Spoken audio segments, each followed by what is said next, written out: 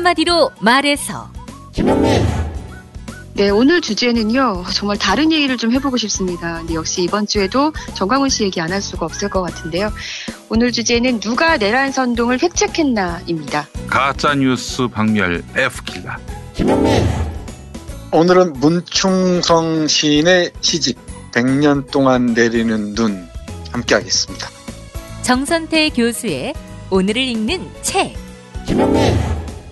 자, 경찰이 제대로 뚜껑 열렸습니다. 그동안 검찰이 경찰 개무시해온 건 뭐 여러분 잘 아시겠죠? 평소에 해오던 대로 경찰을 개무시했다가 경찰이 지금 들고 일어났어요. 김용민 브리핑 잠시 후 시작합니다.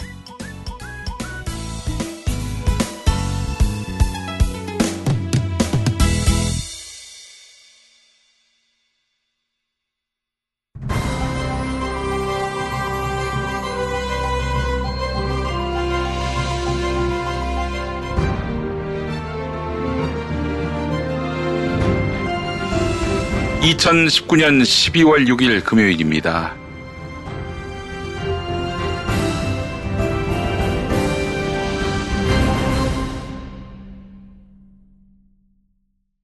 용칼 시작하겠습니다. 그동안 검찰이 경찰 개무시해온 건 뭐 여러분 잘 아시겠죠? 경찰에게 있어서 절대 갑은 바로 검찰이었습니다.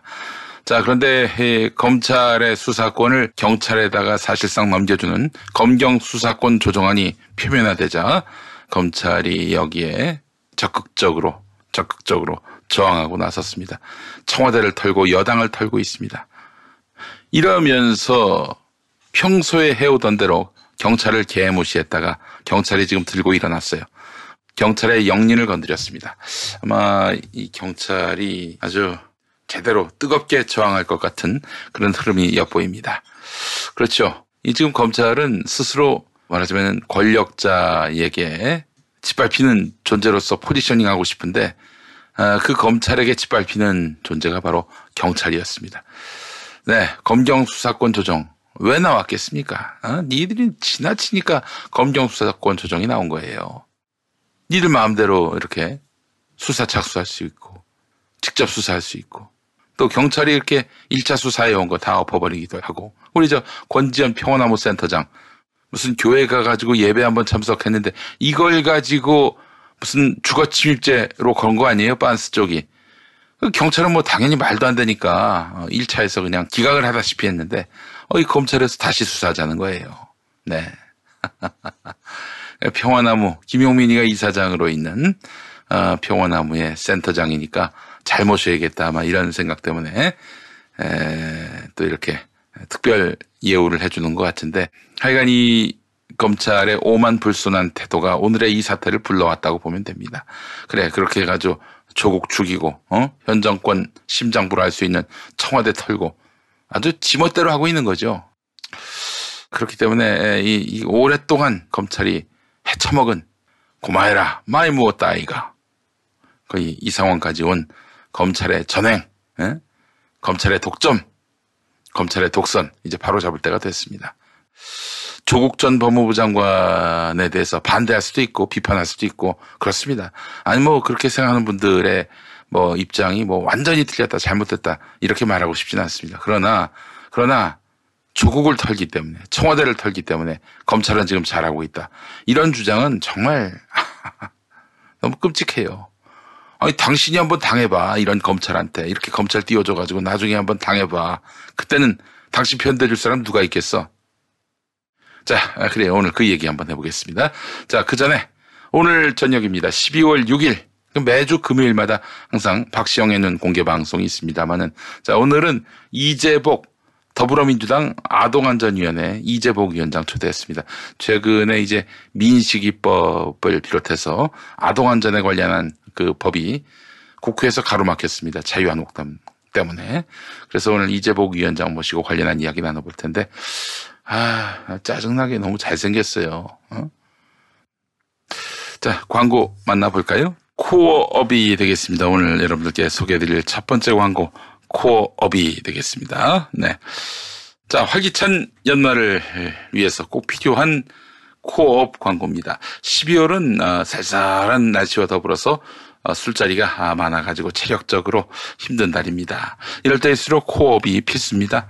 코업은 활력을 더해주는 각종 비타민과 면역 기능에 필수인 아연 등 9가지 기능성 원료, 그리고 페루의 산삼이라 할 수 있는 마카까지 더해서 건강한 활력을 충전해 드립니다.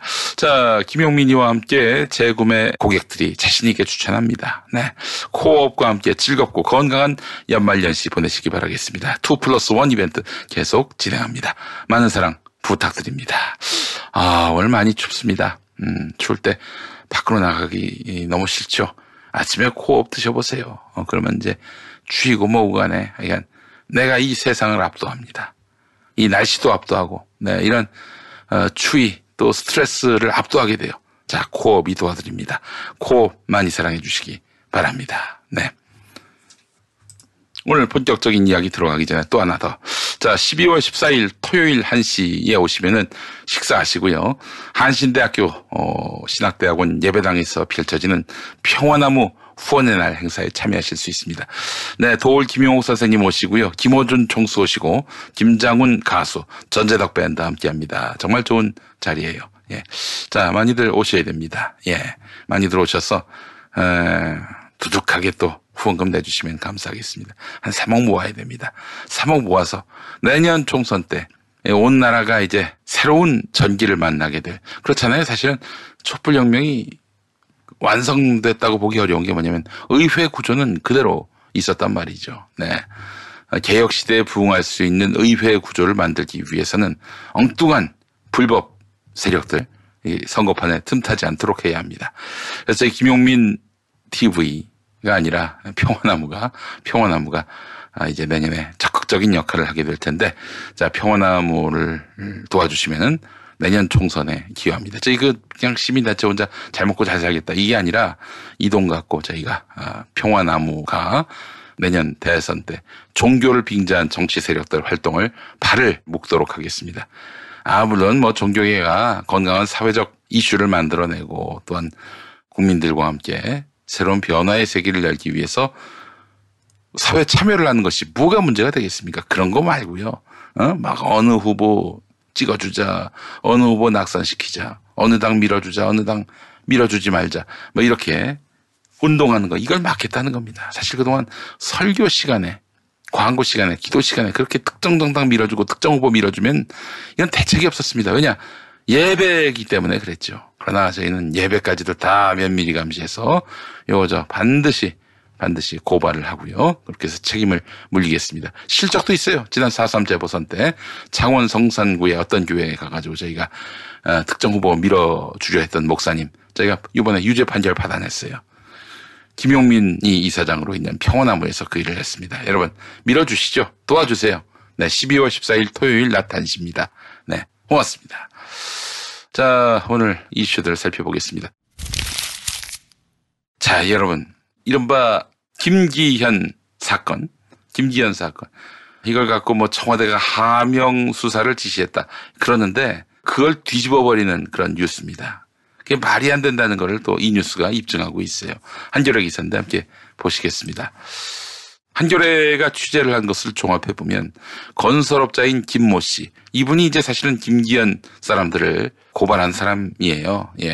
아파트 사업권과 관련한 비리 혐의로 김기현 자유한국당 소속 울산광역시장, 그러니까 2018년 지방선거에서 송철호 현 시장과 경쟁을 했던 김기현 씨, 그 사람의 동생을 울산경찰청에 고발을 했습니다. 2018년 1월.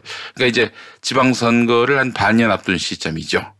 그런데 그보다 앞선 2014년부터 이 김기현 씨 측근에 대해서 고발한 이 건설업자 김모 씨, 이분은 경찰과 시청 등지에 아파트 신축 사업과 관련한 각종 비위 의혹을 제기하는 진정투서를 제출했는데, 여기에는, 그러니까 비위 의혹에는 김기현 전 시장 동생도 연루된 것으로 확인됐습니다. 그래서 이제 지역 수사 당국의 이목을 집중시켰고, 실제 소문의 진위를 파악하기 위해서 검경이 관련 비리 의혹에 대해서 내사를 했던 것으로 알려졌습니다. 아니, 그러면은 이거 이미 전부터도 검경에 포착이 됐다는 거 아닙니까? 이 비위 의혹이. 한편 송철호 시장의 밑에 있는 송 부시장, 이분이 이제 청와대에다가 관련 비리 의혹을 제보했다고 알려졌잖아요. 그때 시점이 2017년 10월인데 경찰은 이미 이때 김기현 전 시장 일가 비리 의혹에 대해서 수사를 벌이고 있었다고 합니다. 그러니까 2017년 10월에 현 송 부시장이 김기현하고 사이가 안 좋은 송 부시장이 또 나중에 송철호 캠프에 합류한 이 송 부시장이 청와대 행정관, 문재인 정부 청와대 행정관에게 관련 비리 의혹을 제보한 시점. 이 시점 이전부터 이미 경찰은 수사를 하고 있었다는 얘기입니다. 그 뭐가 도대체 이게 문제가 되는 거죠? 문제가 되는 게 뭐가 있어요? 아니, 아무도 모르고 있던, 아무도 모르고 있던 그런 사안을 제보했다면은 의심할 대목이 있는데 이미 그 이전부터 파닥에 돌던 김기현 시장 일가 비리 의혹, 이에 대해서 경찰이 수사를 벌이고 있었어요. 그 뭐가 문제예요? 하명 수사도 아니네. 이미 수사가 진행되고 있으면 무슨 하명 수사야? 울산경찰청은 2017년 10월부터 알선수재와 정치자금법 위반 등의 혐의로 김기현 시장의 처이종 사촌 김 씨와 전 건설업체 대표 이 씨 등에 대한 수사에 들어갔는데 경찰은 김 씨가 2014년 김기현 씨가 새누리당 의원일 때 건설업체 대표 이 씨를 만나서 김 전 시장의 힘을 등에 업고 김기현 의원이었죠. 당시에는. 김기현의 힘을 등에 업고 건설 현장의 민원 해결 등 사업에 협조해 주는 대가로 그 업체의 직원이 돼서 월급으로 다달이 몇백만 원씩 받은 혐의를 찾아냈다고 합니다. 또 김 전 시장의 5급 비서관 김모 씨가 당시 관련 책임자도 아니면서 정치 후원금 회계 업무를 맡은 혐의도 받고 있는데 경찰은 알선 수재 혐의로 김기현 시장의 처이종 사촌 김 씨에 대해서 지난해 2월 체포영장을 발부받은 뒤 5월에 부산 해운대 친척집에 잠적해 있는 그를 체포해서 구속했습니다. 김 씨는 이후에 재판에 넘겨져서 1심에서 징역 10개월을 선고받고 지난 3월 만기 출소했지만 정치자금법 위반 혐의로 기소돼서 불구속 상태로 아직 재판을 받고 있는데 아니 이게 복잡하네. 그리고 또 이 뉴스를 쭉 읽어보니까 김기현 씨와 그 측근들이 이 뭔가 좀 수상한 그 거래가 있었던 게 아닌가 하는 의구심이 듭니다.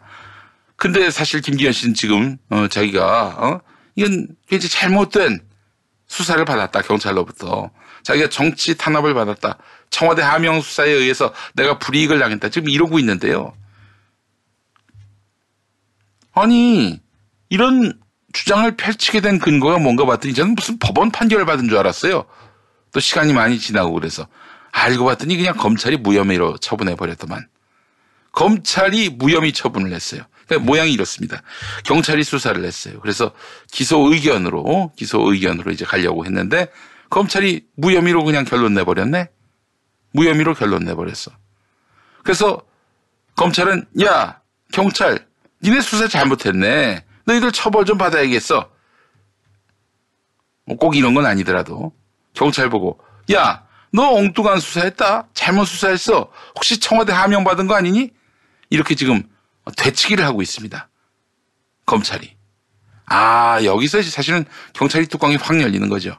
아니 우리가 나름 열심히 수사를 했고 또 아울러 상당 부분 의심할 수밖에 없는 정황이 드러났는데 그런데 이걸 무마해 준 게 검찰입니다. 없던 일로 만들어줬어요. 그러니까 김기현이 막 들고 일어나가지고 이건 경찰이 잘못된 수사를 했다. 그리고 또 검찰이 무리하게 또 청와대하고 엮어요. 그러니까 야 이거는 부정선거다. 관권선거다. 이러면서 펄펄 뛰고 있습니다. 검찰하고 지금 김기현이 아주 잘 놀고 있어요. 자 김기현 이 사람 지금 출신이 뭔가 한번 좀 보겠습니다. 대체 어떻게 이분이 이렇게 큰 소리를 칠 수 있나 봤더니 이분 저기 변호사였네요. 변호사였어요. 판사 출신이고. 자, 하여간 이거 보면은 말이죠. 이미 하명 수사가 이루어졌다라고 얘기하는데 하명 수사 이전에 청와대 첩보가 있었다는 거 아니에요? 그렇죠. 첩보가 있었으니까 뭐 하명 수사를 했다는 건데. 근데 그 첩보 이전 첩보 이전부터 이미 경찰이 수사하고 있었다고 합니다. 경찰은 이 사건은 청와대 첩보와는 무관한 건설업체 대표 이 씨의 진정에 의한 인지사건이다 이렇게 말했습니다. 이걸로 모든 논란이 다 끝나지 않습니까? 그럼에도 불구하고 야 경찰 너 저기 청와대하고 한편 먹어가지고 지금 선거 개입한 거 아니야? 이러면서 의심하고 있는 것입니다. 네. 자, 그나저나 말이죠. 김기현 측근 수사도 이러한데 이것도 역시 검찰이 제대로 수사를 해서 무혐의 처분을 내린 건지 의문을 갖지 않을 수가 없고요. 아울러 고래고기 사건 이거 검찰이 봐줘가지고 압수품을 다 돌려줘가지고 그 압수품 갖고 한 30억의 이득을 낸 거 아니에요. 검찰 이거 왜 이렇게 하셨죠? 이거야말로 정말 제대로 비위 수사를 해야 됩니다. 저는 이거 감찰권 발동해야 된다고 봅니다. 이거 얼마나 좋은 건수예요. 검찰이 입이 10개, 100개라도 할 말이 없을 겁니다. 이런 가운데 지금 경찰이 폭발했다고 말씀드렸습니다. 경찰청 수사구조개혁단의 이은혜 1팀장. 이분이 어제 기자들과 만나서 이런 말을 했습니다. 최근에 나오는 검찰의 반박은 수사 지휘권이 없어지면 경찰 수사가 제대로 되지 않는다는 것이다. 그러니까 검찰의 수사 지휘권이 있어야 한다 이런 얘기인데 이게 사실은 말이죠. 우리 윤석열 총장님, 존경하는 우리 윤석열 총장님이 공수처는 뭐 그렇다 치더라도 검경 수사권 조정 이거는 인정할 수 없다. 이러고 있어요. 응? 가만히 있자. 이 문무일 형도 뭐 굉장히 반발하고 한 달 정도 남겨놓고 그만두지 않았어요? 아, 그래요. 문무일 검찰총장 역시 윤석열 총장의 전임 총장인 문무일 총장 역시 경찰의 1차 수사권에 대해서 강력하게 반발했습니다. 뭐 한 달 정도 남겨놓고 문재인 대통령 들이받고 그만뒀잖아요. 문무일 총장이 말이죠. 지금 윤석열 총장도 검경 수사권 조정은 안 된다. 이런 입장을 분명히 했습니다. 그런데 이제 임명이나 청문회 과정에서는 그런 얘기를 그렇게 강조하진 않았어요. 예? 그렇지만 속으로는 부글부글 끓은 거죠. 그래서 경찰이 절대 수사권을 가질 수 없도록 지금 길을 쓰고 있는 것 같다는 인상을 지울 길이 없는데 이에 대해서 경찰은 뭐라고 하냐면 검찰이 절대선이라는 우월적인 생각에 바탕을 둔 주장이다. 이렇게 말했어요. 이은혜 팀장은 이번 수사권 조정안에는 강력한 수사 통제 장치가 있다. 검사가 경찰의 시정 조치를 요구할 수 있다. 경찰은 정당한 사유가 없는 한 바로 따라야 한다라고 돼 있는데 시정 조치를 따르지 않으면 검사가 사건을 가져갈 수 있고 해당 경찰에 대해서 징계 요구도 할 수 있다. 이렇게 설명을 했는데 그래요. 검찰이 봤을 때 지금 검찰이 국민 걱정해서 지금 경찰한테 1차 수사권 주면 안 된다 이러는 거 아닙니까? 근데 진짜 우려할 만한 상황이 발생했어. 그러면 이은혜 팀장 말대로 검사가 경찰에다가 시정 조치를 요구할 수 있고요. 경찰은 정당한 사유가 없는 한 바로 따르도록 돼 있어요. 그러니까 이게 뭐냐면은 왜 검찰이 경찰에게 수사권을 주면 안 된다 이러냐면 지금처럼 경찰이 수사하더라도 수사 지휘권을 행사할 수 있잖아요. 그게 이제 어떤 논리적으로 법리적으로 설명을 해서 경찰 야 이딴 식으로 수사할래? 라고 하기 싫은 거야. 한마디로 얘기해서. 경찰한테다가 야 우리가 시키는 대로 해. 머리 박으라면 머리 박아. 이러고 싶은데 아니 그렇게 못하고 있는 거예요. 그러니까 사실은 경찰을 거의 하부기관, 비서, 아니 몸쪽 이렇게 여겨왔던 게 바로 검찰 아닙니까? 뭐 겉으로는 협조 운운하는데 수사 협조 운운하는데 그렇지 않죠. 그러니까 과거처럼 경찰이 같은 수사기관으로서 검찰한테 어떤 동등한 위치에 서는 것이 싫을 뿐더러 또 아울러 과거처럼 열심히 부려먹으려고 하는 건데 그 경찰이 1차 수사권을 가져가 버리면은 이런 일이 발생합니다. 쉽게 설명을 해야 되겠네. 우리가 조국 장관을 죽이고 싶어요. 아주 그냥 자살을 생각하게 할 만큼 괴롭히고 싶어. 그런데 수사는 1차 수사권이 경찰에게 있으니까 경찰에게 줘야 돼. 그러면은 우리가 생각하는 대로 수시로 압수수색하고 수시로 그냥 불러가지고 괴롭히고 또 별건 털어가지고 또 그렇게 압박하고 그럴 수가 없는 거야. 만약에 검찰이 경찰한테 그렇게 지시해봐요. 야, 내가 저기 조국을 죽이고 싶은데 말이야. 좀 협조를 좀 해줘라. 야, 우리가 그래 옛날부터 좀 친하게 지내자니. 조국 같이 죽이자. 이러면은 경찰이 같이 죽입니까? 어이 미쳤네 이것도 또라이 아니야? 이러면서 쟁점화할 것이 너무나 분명해 보입니다. 그게 싫은 거야 그게. 그게 싫은 거지. 안 그렇습니까?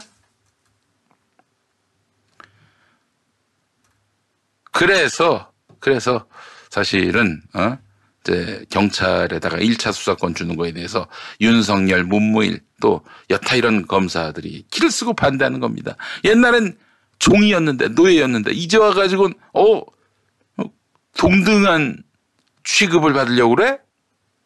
반발하고 있는 거예요. 물론 몸종처럼 쓰고 싶어서 그게 이제 사실은 본심인데 이거를 뭐 드러내놓고 얘기하자니 그건 또 국민들이 동의가 안 되니까 이 국민들이 이게 경찰의 이런 섣부른 수사로 인해서 인권을 침해당할 수가 있다 뭐 이런 얘기를 합니다. 검찰이 야 니들이 그런 얘기하면 제가 웃으라고 하는 얘기지 그렇지 않니? 인권 수사? 지금 인권 수사를 해가지고 저 청와대 감찰반원이 스스로 목숨을 끊었니? 아유 정말 참 아주 그냥 말이면 다 말인 줄 아나 봐. 예? 정말 웃음만 납니다. 웃음만 나요. 예. 인권 수사 같은 소리 하고 있네. 야 너희보단 경찰이 잘해.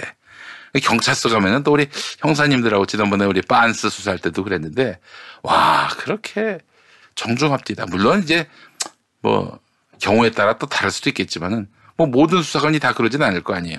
제가 만났던 수사관님은 그렇게 따뜻하고 인자하고 그리고 경청하려고 그래요. 그러니까 진술 거부권을 행사하고 싶은 마음이 드는 사람조차도 아마 그 양반한테 수사받으면은 그러니까 이게 뭐냐면은 이 사람이 진상을 알고 싶어서 궁금해가지고 계속 물어봐주는 이런 포지션이더라고요. 경찰 많이 바뀌었습니다. 예. 많이 좋아졌어요. 네. 검찰처럼 말이죠. 이게 털어서 안 나오면 별건 가지고 협박하고 압박하고 그래서 스스로 한강다리에서 뛰어내리게 만드는 이런 집단과는 달라요. 둘 다 똑같거나 검찰이 더 심하죠. 왜냐? 통제받지 않는 권력이니까. 법안에 경찰이 자의적으로 사건을 처리하기 어렵게 하는 통제 장치가 충분히 담겨 있는 게 이번 검경 수사권 조정안입니다. 그런데 하여간 경찰한테 1차 수사권을 맡긴다? 그건 안 된다? 그거는 이제 검찰이 기득권을 지키기 위한 논리에 불과하다. 이렇게 볼 수밖에 없습니다. 또 이은혜 팀장이 한 말이 있습니다. 울산 사건, 이 김기현 사건 말하는 거죠. 김기현 사건은 검찰이 다 수사 지휘한 사건이다. 그렇죠. 지금 검경 수사권 조정에 의해서 경찰이 1차 수사권을 행사하는 그런 시점이 아닙니다. 검찰이 다 수사 지휘를 했어요. 검찰 수사 지휘 받지 않고 지멋대로 수사한 게 아닙니다. 그렇게 수사 지휘 다 해놓고 경찰이 무리하게 수사를 했다고 하고 있다. 이런 식으로 가면 나중에 누가 잘못했는지 모르는 사건이 된다. 수사권 조정이 되면 책임을 더 분명하게 물을 수 있다. 그렇죠. 그렇잖아요. 경찰이 1차 수사권 행사했어요. 근데 엉망으로 수사를 한단 말이지. 그럴 수도 있어요, 사실. 응? 그렇게 되면은 수사한 사람이 독박을 다 쓰게 됩니다. 그렇기 때문에 어찌 보면은 경찰만 좋아지는 게 아니라 경찰에게 더 큰 무거운 짐이 지워지는 셈이 되는 거예요. 뭐 시민 구하다 죽고 다친 경찰 이야기는 들어봤지만 류영원님 이런 말씀하시는데 경찰도 쓰레기일 때가 있었어요. 지금 경찰이 꼭 그렇다는 건 아니지만 아주 개쓰레기였던 때가 있었고 경찰이 너무 지나치게 나쁜 짓을 많이 해가지고 그래서 사실은 검찰이 등장한 겁니다. 그런 면이 있어요. 예. 근데 검찰한테 너무 권력이 쏠리니까 검찰이 또 완전히 마탱이가 간 거죠. 그래서 다시 경찰과 균형추를 맞추려고 하는 것이 이번에 검경 수사권 조정입니다. 그러니까 검찰도 경찰도 다 죽일 놈 나쁜 놈 또 다 훌륭한 분 천사 이렇게 보기는 어렵다는 거. 냉엄한 관점에서 바라볼 필요가 있겠다 이런 생각이 듭니다. 그러니까 둘의 균형을 맞추면 되는 거예요. 서로 견제할 수 있도록. 자, 그런데 이제 검찰 쪽에서는 반발하고 있죠. 김우현 수원고검장은 검찰 내부 통신망에 글을 올려서 검경 수사권 조정 법안에 대해서 과도한 경찰권 집중 우려와 실무적 문제점을 지적한다. 이를 해소하기 위한 수정안에 국회 본회의 긴급 상정을 촉구한다. 이런 말을 했는데 경찰의 수사 종결권을 부여하는 것과 검사의 수사 지휘권 폐지, 수사 개시권 제한을 현재 법안의 가장 큰 문제점으로 보고 있는데 검찰이 반드시 수사 지휘권을 행사해야 한다. 그리고 경찰이 수사 종결권을 갖는 것은 잘못됐다. 그러니까 경찰이 딱 수사를 끝내는 게 아니라 검찰이 받아서 종결을 해야 된다는 거예요. 그 얘기가 결국 뭐 검사의 수사 지휘권을 유지하자 이런 얘기 아닙니까? 자, 그런 의미에서 보자면은 지들의 기득권을 계속 유지해야겠다는 검찰의 행태. 여기에 이제 경찰이 참을 만큼 참아갖고 드디어 이제 폭발하기 일보 직전입니다. 지금 경찰을 턴단 말이죠. 하명 수사 받지 않았느냐, 경찰. 너희들. 털어봐. 지금 그럼 지뢰를 밟는 셈이 될 겁니다. 지금 경찰이 참을 만큼 참았어요. 조금만 건드리면 톡 하고 터질 것만 같은 경찰이 될 것입니다. 어제 보십시오. 검찰이 그 돌아가신 분, 감찰관, 그분, 감찰반원, 그분의 휴대전화를 돌려달라는 검찰에 대한 압수수색 영장 신청을 기각했습니다. 야, 장난하냐? 우리를 상대로 압수하겠다고?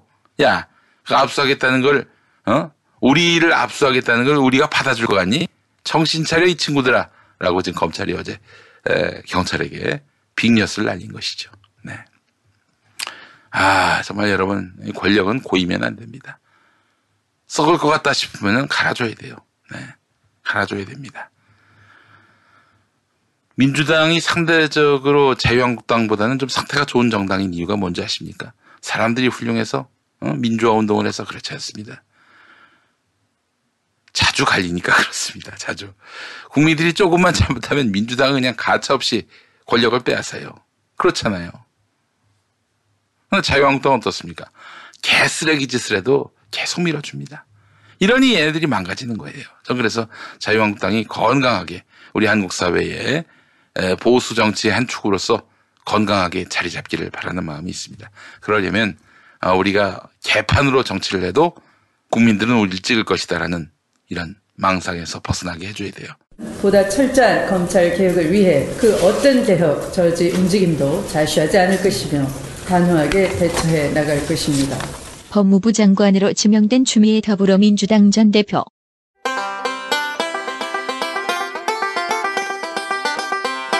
문재인 대통령 당선으로 야당 대표에서 여당 대표가 된 추 장관 내정자. 그와 검찰의 악연을 살펴보자면 때는 2016년 10월 13일 뉴스. 검찰이 더불어민주당 추미애 대표를 공직선거법 위반 혐의로 불구속 기소했습니다. 지난 20대 국회의원 선거를 앞두고 기자간담회와 선거 공보물을 통해 허위 사실을 공표한 혐의입니다. 당시 추 후보는 송파구로 이전이 결정된 서울 동부지법 청사에 대해 지난 2003년 법원행정처장으로부터 존치 약속을 받았었다고 말했습니다. 당시 추미애 민주당 대표는 뭐라고 이야기했을까? 2003년, 이미 13년 전이죠. 12월 6일 그 당시의 법원행정처장과의 면담에서 제 지역구에 있는 동부지방법원 존치 요청을 말씀을 드렸고 그런 방향으로 일이 진행될 수 있도록 하겠다라고 말씀을 주셨어요. 그런데 검찰은 짜맞추기식 기획 수사를 하면서 저를 기소했습니다. 사실 검찰이 봐주려고 했다면 봐줘도 될 일. 하종대 동아일보 기자. 채널A에서. 근데 이런 경우에 일반적으로 선거법을 검찰이 적용할 때는 이 정도는 사실은 무혐의 처리를 해주기도 합니다. 그러나 엄격하게 한다면은 이거 당신이 허위 사실을 공표한 거다 해가지고 기소를 하기도 합니다. 그러니까 어떻게 보면 추미애 대표의 검찰의 기소는 봐줄 수도 있고 안 봐줄 수도 있는 거를 기소를 했다 이렇게 볼 수 있는 거고요. 그런 것들을 보면은 사실은 야당에서 보면은 야당만 좀 너무 엄격하게 하고 여당은 좀 관대하게 해석하고. 우상호 당시 원내대표. 이것을 우병우 당시 청와대 민정수석 소행으로 규정. 추경안, 윤상현, 현기환 등 친박 인사들은 무혐의 처리해준 그날 제1야당의 대표부터 중진 의원들을 무더기로 기소하는 이 명백한 편파성이 어제 오늘 사이에 벌어지지 않았습니까? 여러 군데 탐문해본 결과 이것은 우병우 민정수석의 작동 오퍼레이션이다. 민정수석이 개인 감정을 가지고 이런 식으로 야당과의 전면전을 선언해도 되는 것입니까? 우병우는 검찰 출신. 당시 검찰에는 우병우 키즈들이 덕지덕지. 한편 당시 여당, 새누리당에 대해서는 봐주기로 일관했다는 게 민주당 시각. 전해철 당시 최고위원. 최경환, 윤상현 의원, 황교안 전 청와대 정무수석의 공천 개입 의혹에 대해서는 무혐의 처분을 했습니다. 예비 후보자에게 지역구를 변경하라고 종용한 통화 녹취록이 공개되어 큰 논란이 되었지만 친한 사이에서 나온 사적 대화라는 당사자들의 해명만을 그대로 받아들인 전형적인 면죄부 수사라고 할 것입니다. 이들은 대통령의 뜻을 수차례 언급한 것은 물론 심지어 사정기관을 동원해 비리를 캘 수 있다. 이렇게 협박까지 했음에도 불구하고 단순한 조언이라고 검찰이 판단한 것에 대해서 국민들은 도저히 납득할 수 없다고 생각합니다. 그래서 추미애 대표, 야당 대표 입장에서도 국정의 제일 과제가 검찰개혁이라고 강조. 이런 걸 보면서 이 땅에 떨어진 검찰 개혁이 국정의 제1과제여야 된다는 생각을 하지 않을 수가 없습니다. 추미애 대표의 재판 결과는 공직선거법 위반 혐의를 받은 더불어민주당 추미애 대표가 벌금 80만 원을 선고받았습니다. 따라서 검찰에 대한 전투력은 최고 수위라고 할 수 있을 듯. 공수처 설치를 비롯해서 각종 개혁 법안 처리는 촛불 혁명의 완수를 위한 필수적인 과제라 할 것입니다.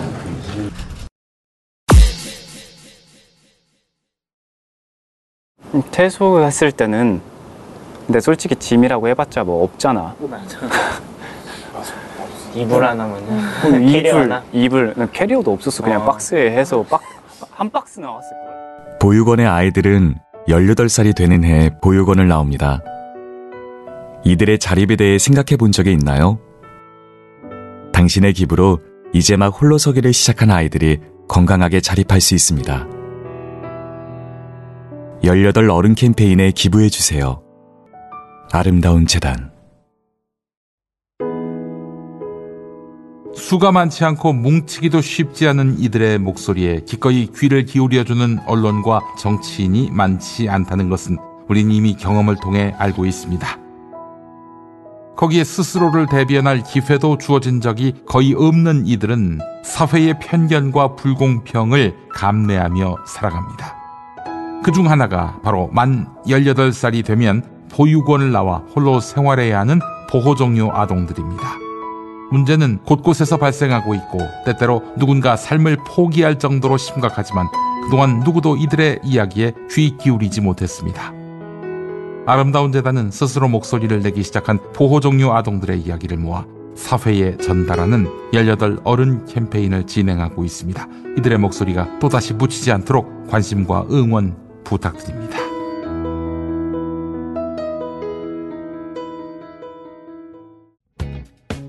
왜 탈모엔 아무것도 효과가 없을까요? 그건 바로 모근 파괴의 원인 DHT 호르몬을 잡아야 하는데 이것저것 써보다가 모낭까지 없어진 겁니다. 여성도 남성 호르몬 증가로 생깁니다. 특허청 탈모 검색하면 2,000개나 나오지만 DHT 5알파 환원 효소 억제, 남성 120명, 임상 결과 83%는 전 세계에서 저희 모낭 영양제뿐입니다. 이미 탈모약 쓰는 분, 모발 이식하신 분도 호르몬 부작용 없이 2배 효과고요. 가는 머리 두피 트러블엔 뿌리 깊은 샴푸, 머리숱이 적어졌다면 모낭 영양제 스프레이, 18,000원 환불 보장입니다.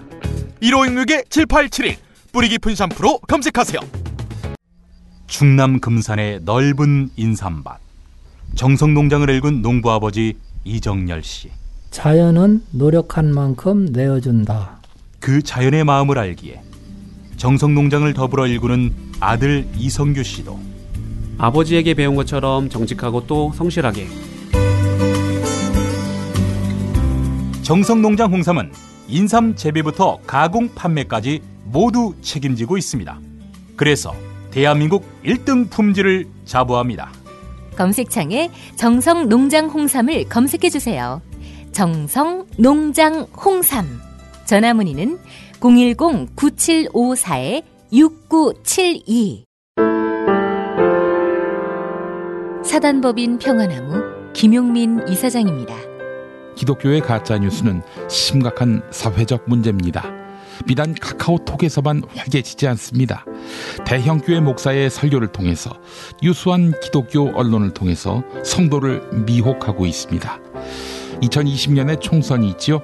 개신교의 부당한 정치 개입, 평화나무가 맡겠습니다. 사단법인 평화나무 후원회원으로 함께해주세요. 로고시안.com logosian.com 로고시안.com으로 후원회원에 가입해 주시기 바랍니다. 평화나무, 진실을 지키는 힘이 되겠습니다.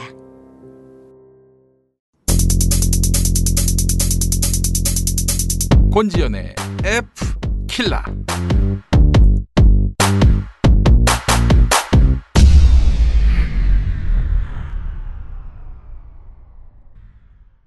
네, 가짜뉴스 F킬라. 권지연 평화나무 뉴스 진실성 검증센터장 만나보겠습니다. 권지연 센터장님. 네, 안녕하세요. 네, 자 오늘 어떤 이야기 해볼까요? 네, 오늘 주제는요. 정말 다른 얘기를 좀 해보고 싶습니다. 역시 이번 주에도 정광훈 씨 얘기 안 할 수가 없을 것 같은데요. 네. 오늘 주제는 누가 내란 선동을 획책했나입니다. 아, 그래요? 오늘 주제가 누가 내란 선동을 획책했는가? 네, 현재 경찰이 10월 3일 문재인 퇴진 집회 당시 청와대 진격을 시도하다가 46명이 경찰에 연행됐고 폭력 사태가 벌어진 것과 관련해서 집시법 위반 혐의를 조사 중이잖아요. 그리고 이 건으로 이제 정광훈 씨한테 출석해라라고 4번이나 통보했고 압수수색도 했었죠. 그런데 이제 최근 보도를 보니까 정광훈 씨가 이에 대해서 전혀 아랑곳하지 않고 있다. 뭐 이런 얘기가 나오는 겁니다. 글쎄 말입니다. 네. 그리고 만약에 사태가 벌어진다면 정광훈 씨의 비서실장이죠. 이제 이은재 목사가 모두 뒤집어 쓰려는 듯한 모습까지 보이고 있습니다. 그래요? 모든 건 자기가 했다. 뭐 이렇게 얘기를 하고 있거든요. 아니, 이은재가 뭐라고 이걸 혼자 다 해요? 그런데 이제 사실 그간 정광훈 씨의 발언만 들어봐도 이거는 누가 지시했고 누가 기획을 했는지 굉장히 쉽게 알 수 있지 않습니까? 아니, 누가 이은재 말 듣고 그런 일을 하겠어요? 그러니까요. 일단은 뭐 그간의 발언들을 조금 정리해 봤는데요. 9월 26일 청와대 진입 순국 결사대 모임이 있었습니다. 그런데 이곳에서 정광훈 씨가 이은재 목사를 향해서 총사령관이라고 지칭을 하더라고요. 그리고 이 순국 결사대를 모집하는 어떤 내용들이 블로그 글 같은 데도 되게 여러 건이 올라와 있는데 여기에도 이은재 목사의 연락처가 다 기재가 돼 있어요. 아, 그런 걸로 봐서는 이은재가 내란 책동의 총책이다 이렇게 그렇죠. 그리고 이은재 목사도 스스로 그렇게 얘기를 하고 있고 그런데 그간의 정광훈 씨의 발언을 보면 문재인은 천천히요 한국교회는 만만이다. 청와대 경호원과 경찰이 만만치 않다. 경복궁부터 버스를 붙여서 청와대를 둘러쌀 것이다. 그래서 그날 저녁에 들어가 미리 숨어있자는 분들이 있는데 이런 전략은 이은재 총사령관이 함께 상의할 것이다. 이렇게 얘기를 하기도 했습니다. 그런데 이어서 구체적인 행동 지침을 본인이 전달을 한 거예요. 여러분에게 사다리를 다 줄 것이다. 버스 위로 올라가야 한다. 무조건 버스를 뛰어넘어야 한다. 탈북자들이 가장 선발대로 목숨을 건다고 말을 해왔다. 다양한 전략을 구사해서 인류 역사를 새로 열어가자. 이렇게 얘기를 했고요. 또 이제 죽음을 두려워하면 안 된다는 듯이 말하기도 했습니다. 여러분은 살 만큼 살았다. 나이 50세가 넘으면 자식들도 부담스러워한다. 여러분 죽는다고 슬퍼하는 사람 한 명도 없다. 그러나 절대 안 죽는다. 반드시 예수왕국 복음통일 이루어진다. 뭐 이렇게 말을 하기도 했고요. 이날 발언에서는 황교안 자유한국당 대표와 여의도 승무원교회 등이 전폭 지지와 지원을 보내고 있다. 이런 주장도 했습니다. 야, 정말 할 말을 잃게 됩니다. 자, 순국 결사대를 모집하고 구체적인 행동 지침을 전달한 것. 이날만은 아니었던 걸로 알고 있는데요. 맞습니다. 이틀 뒤인 9월 28일 열린 집회에서도 같은 말을 반복하면서 문재인 하야를 위해서 목숨을 걸어야 한다고 선동을 했고요. 8월 26일 너하라 TV를 통해서는 자신의 발언이 마치 하나님의 계시인 양 포장을 하면서 청와대에 들어가서 대통령을 끌어내릴 순교할 사람을 모집한다. 뭐 이런 얘기를 했고요. 이때 저와 함께 청와대에 들어가서 청와대 경호원들의 실탄을 받아서 순교하실 분들, 목숨을 내놓으실 분들을 찾는다. 피 흘림 없이 혁명이 되겠냐. 뭐 이런 식의 발언도 했단 말이죠. 그러면서 계속 이 순국결사대를 모집하는 발언도 이미 앞서서 많이 했단 말입니다. 심지어는 10월 3일 문재인 대통령 끌어내리겠다고 8월 31일에 예행 연습하지 않았겠습니까? 그래서 많이 보셨을 텐데 거기 뭐 뒤주까지 등장을 했었고. 글쎄 말이. 네. 문재인 대통령을 청와대에서 끌어내서 서울구치소로 가져가서 그 안에 있는 박근혜와 바꾸자. 뭐 이런 거 아니에요. 그렇습니다. 그러니까 박근혜를 감옥에서 빼내고 문재인을 감옥에 집어넣자. 이런 거죠. 그렇습니다. 그런데 만약에 이 순국결사대 분들이 진짜 유서까지 여기에 들어갔다면 어떻게 느껴지십니까? 유서까지 썼다? 그러면 이거는 뭐 농담이 아니고 말뿐인 게 아니고 진짜 실행할 목적이 있다. 이렇게 봐야 마땅한 거 아니겠습니까? 맞습니다. 사실 이거 과거에도 정강훈 씨가 발언을 했던 적이 있었는데 이건 그냥 농담이 아닐까 싶었었어요. 그런데 제가 청와대 앞에 농성장이 열리는 현장에서 만난 순국 결사대로부터 실제로 유서를 쓰고 들어왔다는 얘기를 들었습니다. 한번 그래요? 듣고 오시죠. 네. 순교를 가고 유서가 있었잖아요. 유서요? 예, 유서 쓰고 신고하고 해가지고 항상 물론 나는 기차를 탔기 때문에 며칠 이렇게 탔기 때문에 가까이는 안 가지만 하나님이 마음을 때리고 또 제가 그렇게 하기를 소원했고. 가족들이 걱정하시겠어요? 내 가족들은요, 제 형제자매들, 내 형제들은 부모님들은 가거든 어쨌든 잘해라 하고 내 동생들은 가거든 죽기 전에 오지 말라 그래요. 그래서 제가 그 동생들에게 힘을 얻는 거죠. 정말 이 말문이 막힙니다. 자, 이 순국결사대가 몇 명인지 파악이 됩니까? 초기에 정강훈 씨가 180명이 모집됐다 이렇게 말한 적이 있었는데요. 네네. 이날 제가 취재했을 때 순국결사대 말에 의하면 500명이 넘는다고 합니다.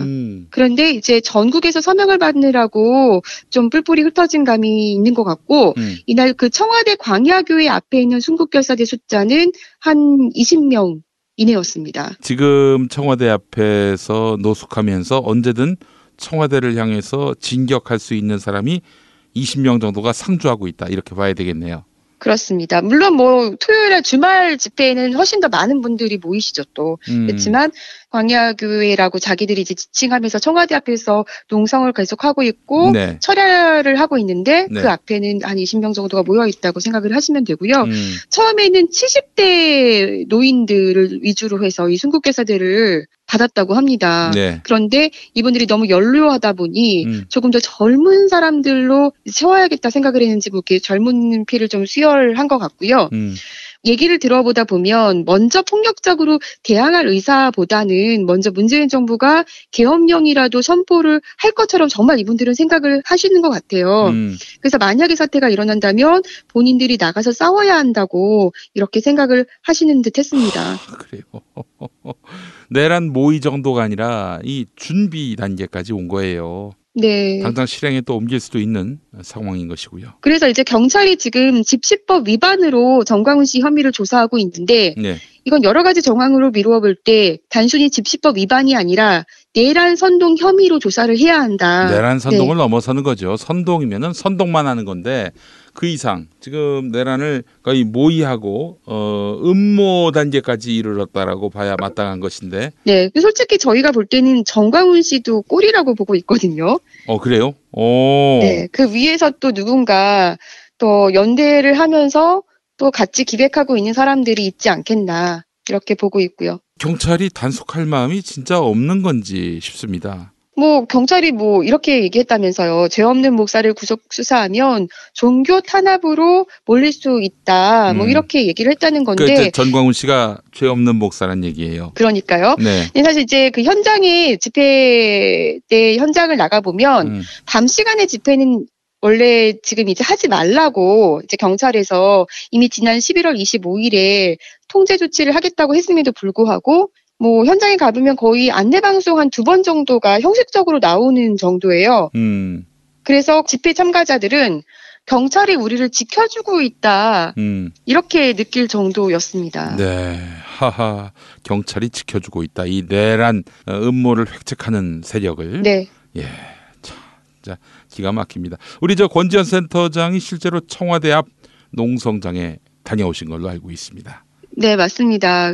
이때 이제 예배를 같이 드려보면 예배가 끝나면 집에 갈 사람은 가고 현장에서 텐트와 이불 등을 받아서 각자 텐트를 치고 잠을 청하거나 이 시간에 잠도 자지 않고 계속 기도하시는 분들도 계시더라고요. 네네. 그런데 기온이 정말 뚝 떨어졌잖아요. 저도 여기서 한 몇 시간 있어 보니까 집에 갈 때 발이 얼어서 걷기가 힘들 정도였는데 아니 뭐 난로라든지 이런 것들이 제공이 안 됩니까? 핫팩이라 그러죠. 네. 그 정도 이제 준비되어 있었습니다. 아, 그래요. 핫팩 갖고 네. 어떻게 추위를 녹일 수 있겠습니까? 손이나 좀 따뜻하게 할 수 있을지는 몰라도. 그러니까요. 그런데 이곳에서 잠을 참해서 주무시는 거죠. 그리고 여러 날 제가 봤을 때 60일 넘게 그곳에서 숙식하는 분도 계셨고요. 진짜 10월 3일부터 쭉 계셨던 분도 있는 것으로 보입니다. 감기 안 걸리셨어요? 라고 여쭤보면 이미 다 감기는 걸려 계셨고 기본으로. 아이고, 세상에. 네. 근데 이분들이 정말 착하고 순진해서 이렇게 나오시는 거라는 거죠. 어떻게 보면 저는 이분들도 참 피해자라는 생각이 드는데 제가 보는 앞에서도 약을 한 움큼 드시는 분도 계셨습니다. 아니 그러니까 어찌 보면은 이분들은 경찰이 와서 농성을 해산하면은 이걸 핑계 삼아서 집으로 가겠다 하고 마음먹을 분들이 적지 않을 수 있어요. 그렇다면 경찰이 진짜 이분들을 생각한다면은 빨리 이 농성장을 철거하고 더는 이런 불법적인 그 행위에 대해서 가담하지 못하도록 이게 좀 길을 열어줄 필요가 있을 텐데 말이죠. 참 너무 안타깝네요. 네. 그렇습니다. 네, 알겠습니다. 자, 지금 전광훈 씨 관련해서 평화나무가 고발까지 했는데 좀 경찰은 무응답인 상태고요. 무슨 강제 수사를 할지 말지 이걸 두고 고민하고 있는 단계인데 언제까지 고민할지. 참 이러다가 행여라도 예기치 못한 사고가 발생한다면 이것도 누가 감당할 수 있을지 경찰에 강력하게 항의하지 않을 수 없고요. 도대체 누가 이들의 배우가 돼가지고 마땅히 내란을 책동하고 있는 세력들에 대해서 법적 책임을 물어야 할 텐데 왜 이런 일들이 전혀 진척이 안 되고 있는지 세심히 좀 따져볼 필요가 있을 것 같아요. 다음 소식은 뭡니까? 네, 정광훈 씨가 세계 기독청을 세우겠다고 주장을 하면서 건축 헌금을 내라고 종용을 하고 있습니다. 네, 말하자면 이런 겁니다. 세계 기독청이 지어지면 대한민국을 예수 왕국으로 만들고 전 세계에 우리가 선교국가가 될 것이다. 그리고 전 세계 기독교인이 한 주에 한 12만 명씩 한국으로 들어와서 3박 4일 동안 강력한 영적 훈련을 받은 뒤에 자기 나라로 돌아가면 한국의 GNP가 5만 불이 넘어갈 것이고 한 주 부수익이 100억이 넘는다고 이렇게 뻥을 치고 있습니다. 뻥을 쳤어요. 네. 예. 그래서 카톨릭은 바티칸 때문에, 사우디는 메카 때문에 밥을 먹고 살고 중국은 이건 또 왜 나오는지 모르겠습니다. 만리장성 때문에 밥을 먹고 산다. 1년에 관광객이 1,000만 명이 온다. 이렇게 얘기를 하고 있죠. 전 세계 기독교인이 다 우리 빤스 교인인 것처럼 알고 있는 모양인데 아니 기독청 만든다고 여기가 어떻게 기독교의 성지가 될 수 있으며 와가지고 뭘 하겠다는 거예요 도대체. 교육을 받는다? 누구한테 교육받아요? 빤스한테? 참나 이거 어처구니가 없는데. 그러니까 전 세계 기독교인들이 본인의 지도를 받아야 된다고 생각을 하는 거죠. 네, 그래요. 자, 그런데 이들의 구상이 허황된 것은 알겠는데 이 추산도 아무래도 허황됐을 것이다라는 짐작을 하게 됩니다. 어떻습니까? 맞습니다. 허황된 얘기인데 이걸 믿고 정말 블로그에 글을 올리시고 기대를 하는 분들이 있어서 이 얘기도 한 번 더 해봐야겠다 생각을 한 건데요. 사우디아라비아 같은 경우는 관광 수익이 200억 달러가 넘는다고 하는데 이것도 메카 영향이 절대적인 건 맞죠. 그런데 그곳이 이슬람교의 마호메트의 출생지이기도 하고 그렇죠. 고대부터 성지이잖아요. 여기가. 그래서 이제 무슬림들이 성지순례를 많이 오는 곳으로 알려져 있고 의무적으로 또 와야 돼요. 그렇죠. 도시 자체가 종교도시란 말이죠. 네네. 그런데 우리나라는 대체 어떤 메리트가 있냐는 겁니다. 한국이 기독교 국가로서. 예수님이 여기 지나가지도 않으신 곳인데 말이죠. 그러니까요. 그리고 바티칸도 한번 살펴보겠습니다. 바티칸의 경우는 경제 구조가 신자들이 내는 기부금과 교황청 소유의 대지를 임대하는 부동산 수익 그리고 관광 수익이 대부분입니다. 관광 수익이 대부분은 박물관 입장료고요. 그런데 바티칸 박물관의 경우 연간 수익이 최소 4천만 유로거든요. 그러니까 우리 돈으로 약 530억 원 정도가 됩니다. 그런데 정광훈은 이 기독정을 지으면 부수익이 일주일에 100억이라고 하는 겁니다. 그러니까 5주만 지나면은 바티칸의 연간 수익을 우리나라에서 거둔다 이런 얘기죠. 기독정으로 맞습니다. 인해서. 네네네. 네. 어떻게 이럴 수 있는지 굉장히 이거는 매직 같은 일입니다. 예. 네. 일단 바티칸의 경우는 바티칸 박물관이 관광명소로 인기를 끄는 이유는 역대 로마 교황청이 수집한 방대한 미술품이나 고문서 그리고 자료들을 수장하고 있잖아요. 그리고 뭐 미켈란젤로나 라파엘로 등의 대화가들의 어떤 벽화라든지 장식 뭐 이런 작품들로 유명한 까닭도 있고요. 그럼 기독청에는 도대체 뭘 두겠다는 겁니까? 네, 묻지 않을 수가 없습니다. 예, 그래요. 게다가 지금 바티칸의 경우도 1970년대부터 재정 수익이 불안해지면서 2023년이 되면 파산할 수 있다는 전망도 나오고 있거든요. 그래요. 네, 외신에 따르면 최근에 교황청의 예산이 연간 3억 유로, 그러니까 우리 돈으로 약 4천억 정도였는데 지난해 예산이 이 정도였는데 7천만 유로, 그러니까 우리 돈으로 약 930억 적자를 기록했다고 합니다. 아, 그래요. 네. 그리고 이탈리아 저널리스트 잔루이지 루치가 발간한 저서 최후의 심판이라는 것을 보면 바티칸의 재정 상태가 우려스러운 수준에 도달했으며 특단의 대책이 없다면 채무 불이행, 그러니까 디폴트에 빠질 위험이 있다. 이렇게 경고하기까지 했습니다. 알겠습니다. 전광훈 씨가 교황청을 본따서 이렇게 기독청을 만들려 한다면은 교황청 사례로 보더라도 그 꿈이 얼마나 허황된지를 알 수 있을 것 같고요.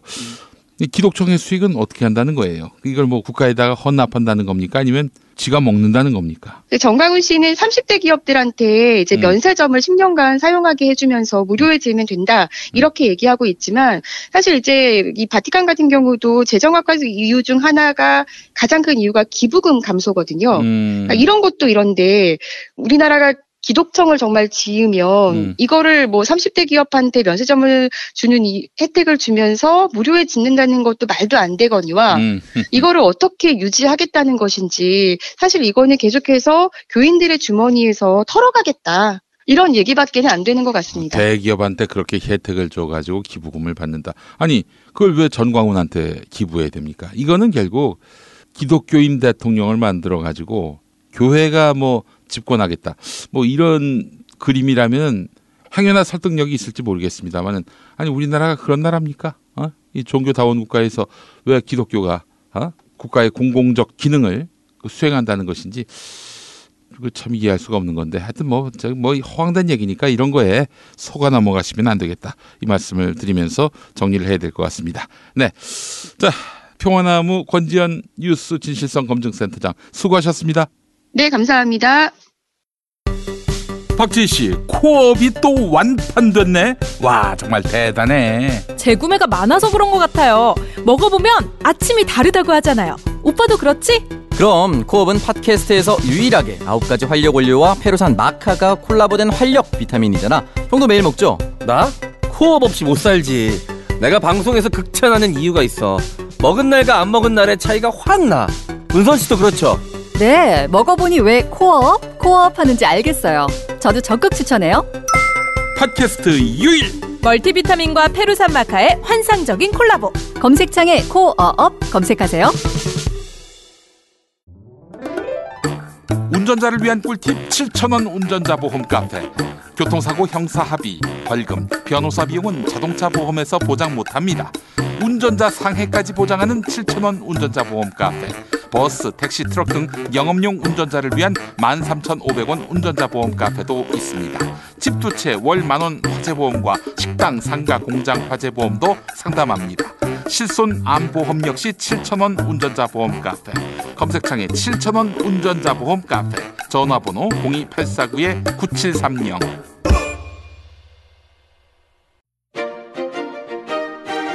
어디 가서도 빠지지 않고 잘난 척할 수 있는 교양의 모든 것을 담은 책을 소개합니다. 알아두면 잘난 척하기 딱 좋은 교양 시리즈. 호로자식의 어원은 무엇일까요? 바가지 쓴다는 건 대체 어디서 유래된 말일까요?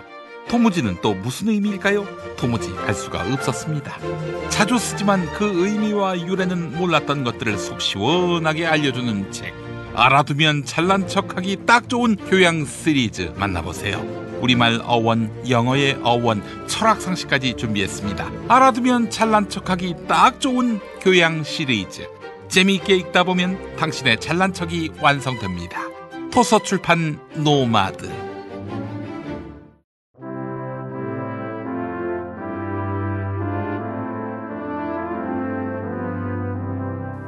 벙커원 교회로 여러분을 초대합니다. 모든 불의와 억압에 함께 분노하며 연대하기를, 다른 사람들의 슬픔과 아픔을 함께 공감하며 우리가 더욱더 난민들과 비정규직 노동자들을 위해서, 이 땅에 소외된 모든 사람들을 위해서 그들에게 더 다가가야 된다는 것을 깨달았습니다. 성경은 사람을 거룩하면서도 더럽고 아름다우나 추하고 천하보다 귀하나 아무것도 아닌 흙먼지임을 이야기합니다. 끊어지고 막혔던 남과 북의 대동맥이 이어져 마침내 분단과 단절 그리고 적대의 역사를 청산하고 새 역사의 드라마를 쓰게 하여 주시옵소서. 매주 일요일 아침 11시, 매주 수요일 저녁 7시 반, 서울 마포구 월드컵 북로 오갓길 8-15 지하 1층 벙커원 교회에서 뵙겠습니다. 벙커원 교회는 사람을 해방시키는 교회가 되어야 합니다. 그렇게 못할 것 같으면 문 닫아야 합니다. 벙커원 교회의 예배는 유튜브 김용민 TV와 팟캐스트 김용민 브리핑을 통해 보고 들으실 수 있습니다.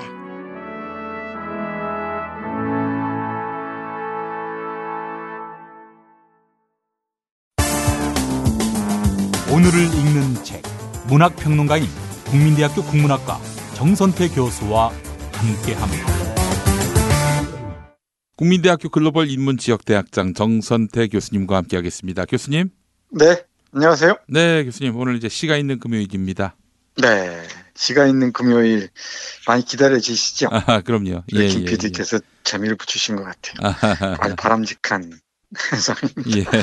네, 오늘 갑자기 많이 추워졌어요. 예. 지금 제주도 한라산 자락에도 그리고 많은 오름들에도 세찬 바람이 불고 있을 텐데 네. 오늘은 문충성 시인의 시집 100년 동안 내리는 눈 골랐습니다. 네.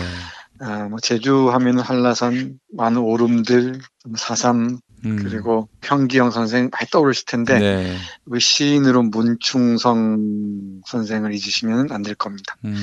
1938년에 태어나셔서 작년에 세상을 떠나셨어요. 제 대학 다닐 때 아주 강렬한 인상을 남겼던 시인이었죠. 근데 오늘 소개해드린 시집은 2006년에 간행됐습니다. 비교적 최근에 간행된 시집이죠. 네. 바닷가에서 보낸 한철, 그리고 떠나도 떠날 곳 없는 시대 등등 아주 제주를 중심으로 해서 쓴 훌륭한 시들이 많이 있습니다. 100년 동안 내리는 눈이라는 시집에도 역시 제주에 대한 얘기들이 적지 않습니다. 먼저 자본주의라는 시를 한번 볼 텐데요. 예. 일단 자본주의라는 시 하면 자본주의가 세상을 어떻게 잡아먹느냐 얘기를 할 텐데 일단 제주도가 어떤 상황에 놓여 있는지를 상상하시면 어렵지 않게 이해할 수 있을 것 같습니다. 예컨대 제주도 지역어, 그러니까 제주 사투리는 우리가 이해하기 어렵잖아요. 예. 이 시집을 보기 위해서는 그 제주도 사투리 4개쯤 이해하셔야 됩니다. 하나는 오로라는 말인데 오로. 두더지입니다. 두더지. 네. 그리고 까매기는 까마귀고요. 예.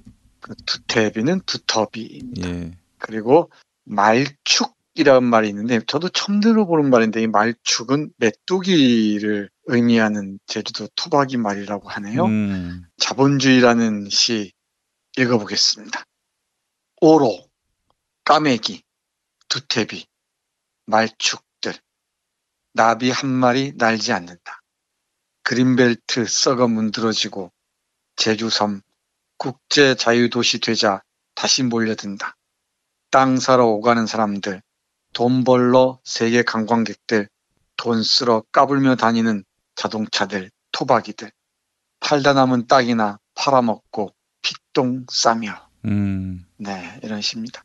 자본주의의 파고에 다시 쓰러진 두 번째, 세 번째 쓰러지는 제주의 모습을 간결하게 그리고 있습니다. 며칠 전에 이 조정래 작가가 원희룡 지사를 향해서 거센 비판적인 소리를 했었죠. 제주도를 완전히 장사판으로 만들어버렸다. 그리고 우리가 오버 투어리즘이란 말 종종 하잖아요. 과잉 관광 이런 말을 하는데 제주도는 제주도가 수용할 수 있는 인원을 훨씬 넘어서 관광객들을 받아들이다 보니까 망가지는 속도가 훨씬 빠르다는 거죠.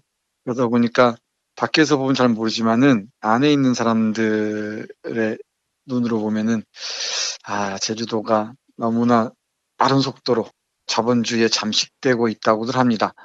그 걱정이랄까 우려가 문충성 시인의 자본주의라는 시에 그대로 드러나 있지 않은가 싶습니다. 네. 그리고 한 편 더 보겠습니다. 사람이 하늘이니라는 시인데요. 네. 보은에 가면 동학전적지가 있습니다. 네. 동학전적지에서라는 부제가 달린 시인데 이 시 보면 참 뭐랄까요? 서늘합니다.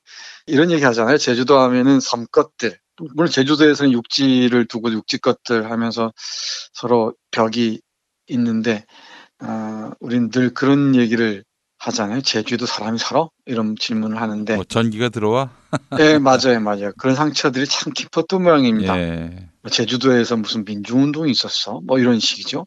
제주도가 뭘 알아? 뭐 이런 식인데 제주도의 상처를 알지 못하는 사람들이 툭툭 던지는 말 한마디가 제주 사람들의 그 흉터를 2번, 3번 후비는 모양입니다. 네.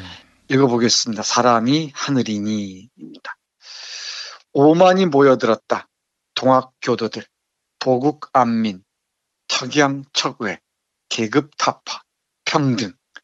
죽기로 싸웠지만 때로 이기기도 했지만 그들은 다 죽어 사라졌다. 일본군과 민보군들 총에 맞아 추위가 뼛속까지 하얗게 달빛 쏟아져 굶주림과 목마름에 시달리던 호민들, 원민들, 항민들 가슴속 들끓던 한 죽음으로 풀어내며 옥녀봉 기슭 장내리 삼가천 신에 입 다물고 100년도 더 흘러가고 장막치고 머물던 곳 논밭이 되고 논두렁 위엔 멍하니 장승 하나 서 있다. 하늘 향해. 사람이 하늘이니 팔도에 뜻있는 백성 모여 목숨 바친 첫 민중운동이라고 설명하는 김정기 서원대 총장. 나는 질문했다. 제주 사람도 있었냐고? 놀라워라. 한 사람도 없었단다. 바다 때문에 너무 멀어 한 사람도 없었단다. 알릴 사람이. 네, 이 보은에서 동학혁명이 불타올랐었는데 제주 사람도 있었냐고 물었더니 한 사람도 없었답니다. 너무 멀어서 제주도에까진 알리지 못했다는 것이죠. 이런 그 제주도 사람들의 소외의식이랄까요? 이 감각이 상당히 아프게 남아있는 것 같습니다. 곳곳에서. 네. 네. 이 시집에도 그런 그 여운들이 짙게 남아있습니다. 건망증이라는 시 읽어드리겠습니다. 네. KBS 방송하다가 그 얘기가 나왔었는데 예. 반일 종족주의라는 책이 일본에서 어마어마한 히트를 치고 있다 그러죠. 예. 대단한 그 센세이션을 불러일으키고 있는 모양입니다. 진심으로 축하할 일이 아닐까 싶습니다. 우리는 그렇게 쉽게 잊어버리고 살아요. 저들이 무슨 짓을 했는지. 마지막 총독이었던 그 사람이 했다는 말이 있죠. 조선 신민들은 100년 동안 걱정이 없다. 그 정도로 확실하게 교육을 시켜놨으니까 했다는데 그 알뜰하게 교육을 받은 사람들이 저렇게 천황폐하를 향해서 충성하고 있으니 일본 극우들이 얼마나 뿌듯하겠습니까? 감격할 일입니다. 네, 그 건망증이라는 시 읽어보겠습니다. 여기는 띄어쓰기가 없는 시예요. 네. 그래서 이 시는 우리 청취자 여러분들께서 포털 검색하셔서 한번 찾아보십시오. 시 모양이 어떻게 생겼는지. 근데 원문으로 보시는 게 제일 좋은데 그러시려면 시집을 펼쳐봐야죠. 보시죠. 건망증이라는 시 읽어보겠습니다. 기억나지 않는다. 일제식민 시대부터 얼마나 쪽발이에게 당했는지 붙어먹었는지 그래. 센데 붙어먹는 버릇 생겨났다 하는 말이 알쏭달쏭하다. 지금도 친일파들 판친다고 악을 쓰지만 요즘 독립운동하는 사람은 하나도 보이지 않는다. 군사정권보다 그 정권의 빌부터 먹은 자보다 빌붙지조차 못하고 다니다 나중에 민주화운동이나 한 것처럼 까불며 행세하는 자들, 능력도 없이 그만저만한 자리 차지에 세상 망쳐놓고 자기 하는 일만 옳다며 옳고 그름도 모르는 자들 손에서 세상은 돌고 있다 말하지만 그것들 잊어버렸다. 한국에 살고 싶지 않다고 앙케이트에 당당히 말하는 한국인들 많아져 간다. 애들 혀까지 수술시켜 알 발음 잘하라고 영어 잘하라고 혼이 뒤집힌 친영어파 백성들, 감옥으로 보내야 할 자들, 권력을 멋대로 쓰고 돈 먹었다고 떠들고 있는 신문방송들, 아무것도 기억나지 않는다 한다. 하나도 무섭다. 네, 건망증이란 제목으로 썼는데 띄어쓰기 없는 문장이어서 제 낭독이 제대로 전달됐는지 모르겠습니다만은 짧게 말씀드리면 우리가 너무 쉽게 망각한다는 얘기입니다. 네. 식민지 시대 때 무슨 일이 있었는지, 독재 시절에 무슨 일이 있었는지, 전두환이 노태우가 무슨 짓을 했는지, 이명박 박근혜가 무슨 짓을 했는지 기억하는 것 같지만 망각해버린다는 얘기예요. 그걸 환기하지 못한다는 거죠. 그러다 보니까 똑같이 당하고 또 지난한 세월들을 싸움에 바쳐야 되고, 기억이 힘이라는 말을 몇 번씩 강조했습니다만은 건망증이 정신건강에 좋을 때도 있지만은 역사적 흐름에서 보면은 건망증은 정말 우리에겐 쥐약이다 싶습니다. 요즘 이런저런 얘기가 많이 오가는데 지금 현실 권력이 무엇인지, 우리가 혹시 건망증에 빠져든 건 아닌지 한번 좀 생각해서 봤으면 어떨까 싶습니다. 이 문충성 선생의 건망증을 읽으면서 새삼스럽게 다시 생각하게 되네요. 네. 또 한편 재밌는 시 한 편 하나 보겠습니다. 우리 김 PD 뭐 5원짜리, 10원짜리 동전 보신 적 별로 그럼요. 없죠? 있죠. 있습니까? 예, 아, 예. 그래요? 1원짜리도? 네. 그리고 500원짜리, 50원짜리 다 있었죠. 네. 근데 요즘은 다 카드 한 장으로 정리가 되지 않습니까? 네. 요즘 뭐 100원 단위까지, 10원 단위까지 다 카드로 결제가 되니까 카드 한 장으로라는 시입니다. 유머러스한 시, 그리고 아프게 와닿는 시입니다. 읽어보겠습니다. 네. 카드 한 장으로 이 세상에서 살아가려면 돈이 있어야 된다. 돈이 없으면 죽은 목숨이라고 한다. 요즘 가만 살펴보니 돈이 아니라 카드로 사고 팔고 하는 것을 만났다. 어린애 손바닥만한 카드 한 장으로 집도 사고 밥도 사고 술도 사고 사내들 계집도 사고 계집도 때로 사내도 사고 정자도 사고 난자도 사고 십자가에 못 박힌 예수도 사고 못 살 게 없다. 잠시 우리나라 돈을 보자. 10원짜리 다보탑, 위대하게 빛나는 다보탑이여 황금색으로 태어나지만 녹슬고 나면 유치원 다니는 애들 길 위에서 운동화 발길질에 걷어 챈다. 50원짜리 벼이삭, 농사 짓는 이들 밥이 되지 못하고 눈물과 분노가 되어 밭에서 불에 태워지거나 광장에 모아놓아 산더미처럼 요즘은 불 질러버리겠다 데모하게 한다. 100원짜리 세종대왕이여 버스나 전철 한 번 탈 수도 없는 100원짜리 누이 있어 세종대왕을 존경하랴. 기러기만 또 못한 값어치에 새까맣게 때가 끼어 손에 쥐고 싶지도 않은 100원짜리 종이돈을 보자. 이택에 1000원짜리, 이율곡 5000원짜리, 세종대왕 10,000원짜리. 역시 종이로 만들어야 세종대왕은 세종대왕이구나. 구겨지고 찢어지고 온갖 더러운 세상 냄새 다 풍기고 있다. 그러나 때가 되면 사과 상자 속에 담겨져 정치놀이에 쓰인다. 자유도 평등도 박애도 권력도 꿈도 아무 것이나 더러운 냄새 속에서 더럽게 이 냄새를 모아야 산다. 그러나 냄새로 우리는 살지 않는다. 어린애 손바닥만한 카드 한 장으로 산다. 마이너스 카드 한 장으로. 네, 이런 식입니다. 뭐 긴 설명이 필요 없을 것 같은데요. 근데 이런 문장들이 저한테는 흥미롭게 와닿습니다. 10원짜리 있는 다보탑이 아무 쓸모가 없어 보이잖아요, 요즘에는. 그러니까 유치원 다니는 애들 운동화 발길질에 걷어 채인다고 얘기를 합니다. 그리고 50원짜리 벼이삭 있지 않습니까? 네. 요즘에 벼이삭이 무슨 값이 있겠습니까? 그러니까 농민들 서러움을 표현하는 데모할 때나 불태워진다고 얘기를 하네요. 다 필요 없고 냄새나는 건 냄새나는 데만 쓰이고 다 카드로 모든 게 정리되고 계산되는 씁쓸한 삶의 풍경들을 이렇게 그리고 있습니다. 제가 뽑아놓은 그 시지가 참 많은데 네네네. 망각에 관한 시들이 눈길을 끄는 것 같습니다. 예. 겨울 강가에서 라는 시 이거 드리겠습니다. 예. 처음엔 그저 흘러가는 줄로만 알았다. 강을 향해 돌 팔매질하면 돌멩이는 그저 팔매질로 날아가 퐁당퐁당 슬픔의 강물 속으로 낡아 빠진 숨바꼭질했다. 그래, 나에게서 얼마나 멀리 날아갔니? 그 손때 묻은 그리움들아.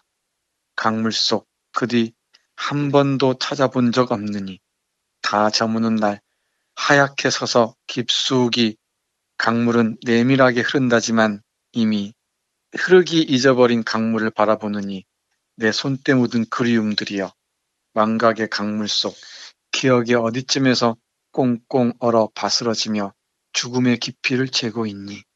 눈보라 점점 거세게 불어오는데. 이 시 참 좋습니다. 네. 이 겨울 강가에서 얼어붙은 강물을 바라보면서 왜 기억의 어디쯤에서 죽음의 깊이를 재고 있느냐고 물어봅니다. 눈보라가 점점 거세게 불어오는데 말이죠. 네. 슬픔의 강물이 기억하고 있는 게 무엇인지 시인이 살아온 삶들, 시인의 다른 시들도 함께 보시면은 어렵지 않게 가늠할 수 있지 않을까 싶어요. 문충성 시인의 유명한 시들이 많이 있습니다. 근데 동백꽃, 4.3 하면 동백꽃 딱 떠오르지 않습니까? 네. 그리고 이 제주바다 시리즈 아주 명편들이 많이 있는데 시집이나 아니면은 이 포털 사이트들 헤엄쳐 다니시면서 네. 한번 만나보십시오. 기가 막힙니다. 포털 헤엄쳐 다녔는데 별로 없더라고요, 시가. 그래요? 왜 그럴까요? 예. 이 문충성 시인의 시에 대한 가치를 이 대중들이 잘 헤아리지 못하는 건지.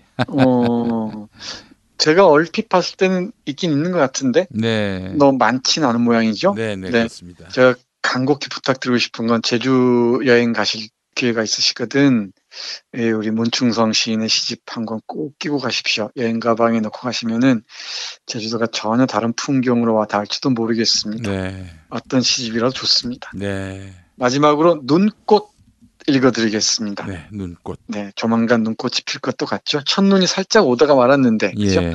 눈꽃을 기다리면서 눈꽃이라는 시 읽어드리겠습니다. 예.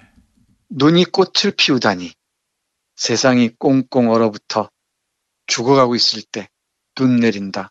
세상이 추운 것은 사람들이 꽃을 피워내지 않기 때문이다. 눈 내린다. 앙상하게 빈 가지들. 봄날 꿈꾸어도 어림없다. 아직은 눈 내린다. 빈 가지들 살려낸다. 꽃들 피워낸다. 꽃나무들 기죽어 가만히 서 있다. 보아라 눈꽃 세상. 죽어가는 세상 살려내는 저 정교한 손길들. 새하얀 와 얼굴 없는 환호 소리들. 정말 아름다운 시입니다. 다 죽어가고 있을 때 세상이 꽁꽁 얼어붙고 다 죽어가고 있을 때 그 메마른 가지에 싱싱한 꽃을 피워낸다고 합니다. 눈꽃. 세상이 추운 것은 사람들이 꽃을 피워내지 않기 때문이라고 말해요. 예. 눈이 내리면은 앙상하게 그 빈 가지들에 눈이 활짝 피면서 환하게 얼굴 없는 환호 소리를 낸다고 하네요. 네. 이런 시들은 외우고 싶을 정도입니다. 예. 더 많은 시를 좀 만났으면 좋겠는데, 오늘 시간이 다 돼가지고 다음 기회에 또 우리가 한번 만나봤으면 좋겠네요. 네. 교수님, 오늘 좋은 시 소개해 주셔서 감사합니다. 네, 고맙습니다.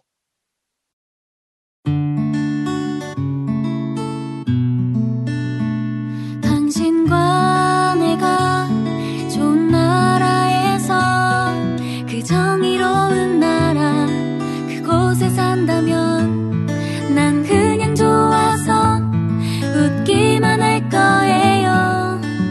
당신의 뉴스 보좌관 김용민 브리핑.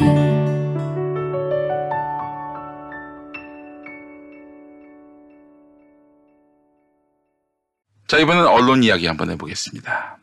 그에 앞서서 오늘 저녁 공개방송 안내합니다. 12월 6일 금요일 저녁 8시 박시영의 눈 공개방송이 있습니다. 더불어민주당 아동안전위원장인 이재복 박사 초대합니다. 잘생긴 데다 서울대 박사예요. 짜증나네 진짜. 자, 이재복 위원장 모셔서 아동안전에 관한 이야기를 오늘 들어보도록 하겠습니다. 박시영의 눈 공개방송 오늘 저녁 8시입니다. 매주 금요일 저녁 8시에 이렇게 공개방송이 있어요. 여러분 초대하겠습니다. 많이 와주시기 바라겠습니다. 자, 오늘 또 이야기할 내용은 검찰 출입 기자단? 검찰 방탄 기자단이지 안 그래? 이런 제목입니다. 무슨 내용인지 아시겠죠? 네, PD 수첩 보도로 인해서 그야말로 검찰 출입 기자들이 발칵 뒤집혔습니다. 뭐 거의 100% 가까이가 이거는 부당한 보도다라고 문제 삼고 나서고 있습니다. 어째서 그런지 그 이야기를 한번 나눠보도록 하겠습니다. 광고 좀 만나보실까요? 남성 청결제 수딩 크림 세트 광고가 되겠습니다. 자, 남성분들 중에 말 못할 고민을 가지신 분들이 많습니다. 병원에 가야 함에도 부끄러워서 가지 못하시는 경우가 있어요. 사타구니 가려움, 겨드랑이 가려움 등의 문제로 고민인 남성분들 이야기입니다. 그런 분들은 이제 김용민닷컴에 입점한 TSO를 만나보시기 바랍니다. 특허 기반 조성물로 미국 FDA에 의약 외품 등록까지 마친 정말 안전한 무자극 남성 청결제입니다. 얼마나 안전하냐면 성인 남성뿐 아니라 피부 자극에 민감한 남자 어린이도 안심하고 사용할 수 있습니다. 백옥 같은 사타구니. 백옥 같은 사타구니. 막 사타구니에 광채가 나요. 그래서 저기 바지를 입으면 말이죠. 여기서 광채가 나가지고 상당히 놀랍니다. 아니 어떻게 사타구니에서 광채가 나지? 조명을 달았나? 자, 뽀송뽀송한 사타구니도 여러분들께 보장합니다. 자, TSO가 도와드려요. 김용민닷컴에서 압도적 최저가로 만나보세요. 7만원짜리를 말이죠. 59,000원에 모실 수 있습니다. 자, 12월 14일 토요일 낮 1시 평화나무 후원의 날 행사가 있습니다. 후원의 날 행사가 있어요. 네. 자, 도울 김용옥 선생님 나오셔서 아주 열변을 또 토하실 예정이고요. 김어준 총수 나오시고 가수 김장훈 씨 그리고 전자덕 밴드의 아름다운 공연 여러분들 보실 수 있습니다. 그리고 또 우리 한국 기독교 장로회 서울 북노회 목사님들의 또 합창도 접하실 수 있을 텐데 정말 그 감동의 하모니 여러분 한번 경험해 보셔야 돼요. 좋은 행사 마련했습니다. 1시부터 오셔서 식사 함께 하시고요. 저 행사 즐겨주시고 또 두둑하게 챙겨온 돈 좀 방출하고 가시기 바라겠습니다. 네. 그날 생방송하냐고요? 생방송하지 않습니다. 네.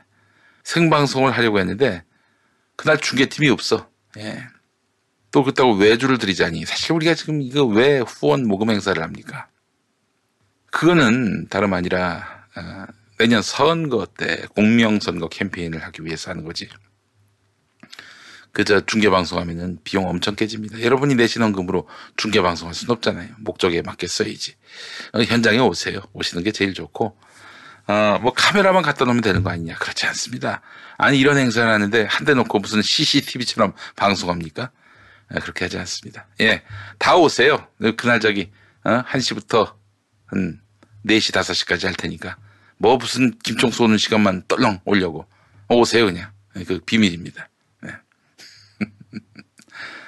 서울 한신대학교입니다. 서울 수유동 한신대학교. 서울 한신대학교로 와주시면 감사하겠습니다. 네. 자, 그래요. 바로 오늘 이야기 나눠보겠습니다. 여러분, 검찰이 지금 제정신이 아니죠. 완전히 마탱이가 같습니다. 완전히 이성을 잃었어요. 나라를 어지럽히는 검찰. 이런 제목의 오창익 인권연대 사무국장의 칼럼입니다. 근데 오창익 선생이 이런 칼럼 썼지만 경향신문은 오늘 윤석열 대변했고요. 그리고 청와대는 닥치고 검찰 수사 지켜보라 이런 사설을 실었습니다. 완전히 정신 나갔어요. 여기서 우리 경향신문은 완전히 지금 검찰 편에 섰어요. 그렇게 보시면 됩니다. 오창익 선생이 쓴 칼럼을 안 실을 수 없으니까 실은 건데 경향신문 논조는 이와는 완전히 달라요. 자, 오창익 선생. 이분이야 사실 뭐 누구 눈치 보고 이러는 분이 아니기 때문에 양심에 따라 행동하는 분이기 때문에 이분의 입장은 제가 굉장히 신뢰할 수 있습니다. 경향신문이 아니라 검향신문이라고. 그래요. 이런 사연이 올라왔습니다. 읽어보겠습니다. 청와대 직원들도 범죄를 저지르면 수사 대상이 되는 건 당연한 일이다. 그렇죠. 이런 전제가 틀렸다고 말할 사람 누가 있습니까? 아무도 없어요.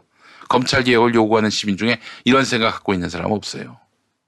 그러나 국정 최고 책임자의 집무실이 이렇게 쉽게 털리는 건 차원이 다르다. 국정 최고 책임자의 집무실 바로 청와대지요. 압수수색 등 강제 수사는 마구잡이로 휘둘러도 되는 칼이 아니다. 꼭 필요한 경우에만 최소한의 범위 내에서만 해야 한다. 그렇죠. 그러니까 압수수색 영장은요, 여러분 모르시는 분도 있던데 그냥 검찰이 야 털러 가자. 그럼 털 수 있는 게 아니에요. 털겠다라고 마음 먹으면 법원에다가 압수수색해도 됩니까? 왜냐하면 시민들의 기본권을 침해하는 거니까요. 남의 집에 들어가서 그 집에 있는 물건 가지고 나오는데 이게 만약에 법원의 영장을 받지도 않고 그렇게 했다? 그럼 바로 이제 절도죄가 성립이 되는 거죠. 합법적인 남의 집 털기, 이게 바로 압수수색입니다.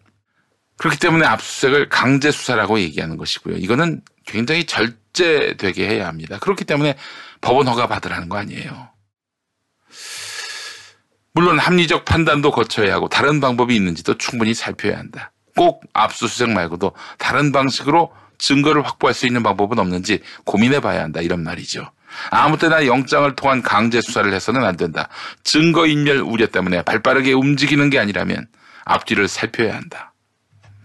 검찰이 지목하는 것처럼 어떤 청와대 직원이 범죄와 관련되어 있다면은 수사의 단서, 그것도 자신의 감옥문을 열게 될 자료들을 컴퓨터에 차곡차곡 쌓아두고 있지는 않을 것이다. 그러니 청와대 압수수색은 형사법상 증거 확보를 위한 법률 행위가 아니라 고도의 계산된 정치 행위일 가능성이 높다. 검찰이 정치에 개입하고 나아가 직접 정치를 하는 행위는 심각한 일탈이다. 문제는 그런 일탈이 한두 번이 아니라는 거다. 그렇죠. 로키드 사건의 주임 검사로 검사들의 상징처럼 존경받았으며 일본 검사총장, 한국의 검찰총장, 그렇죠. 이 일본 검사총장을 지낸 요시나가 유스케가 평소 강조했던 말이다. 검사는 수사가 정치에 어떤 영향을 주는지를 생각하면 안 된다. 수사로 세상이나 제도를 바꾸려 하면 검찰 파쇼가 된다. 그건 있을 수 없는 일이다. 검사는 수사가 정치에 어떤 영향을 주는지를 생각하면 안 된다. 수사로 세상이나 제도를 바꾸려 한다면 검찰 파쇼가 된다. 그건 있을 수 없는 일이다. 검찰은 오물이 고여있는 도랑을 청소할 뿐이지 그곳에 맑은 물을 흐르게 할 수는 없다. 근데 윤석열 검찰은 온통 거꾸로죠. 자기가 대통령에게 충심을 다해서 대통령이 성공하도록 애쓰겠다. 그러려면 자격 없는 놈들, 똥파리들 다 정리하겠다. 지금 그 사명감을 갖고 털고 있다는 건데 그 자체로 이미 검찰은 정치검찰이 돼버린 것입니다. 그렇지 않습니까? 누가 윤석열 씨한테 그런 문재인 대통령 성공의 사명을 안겨줬습니까? 검찰을 검찰답게 하라고 임명했지 언제 문재인 주변 인사 깨끗하게 만들어 놓겠다. 응? 당신의 그 소신을 펼치라고 했습니까? 자, 고래고기부터 텁시다. 고래고기부터 확인해 봅시다. 자기 개혁은 하지 않고 남만 개혁하겠다. 이런 개혁은 없어요, 세상에. 자, 오창익 선생의 말씀은 정말 구구절절 옳은 말씀입니다.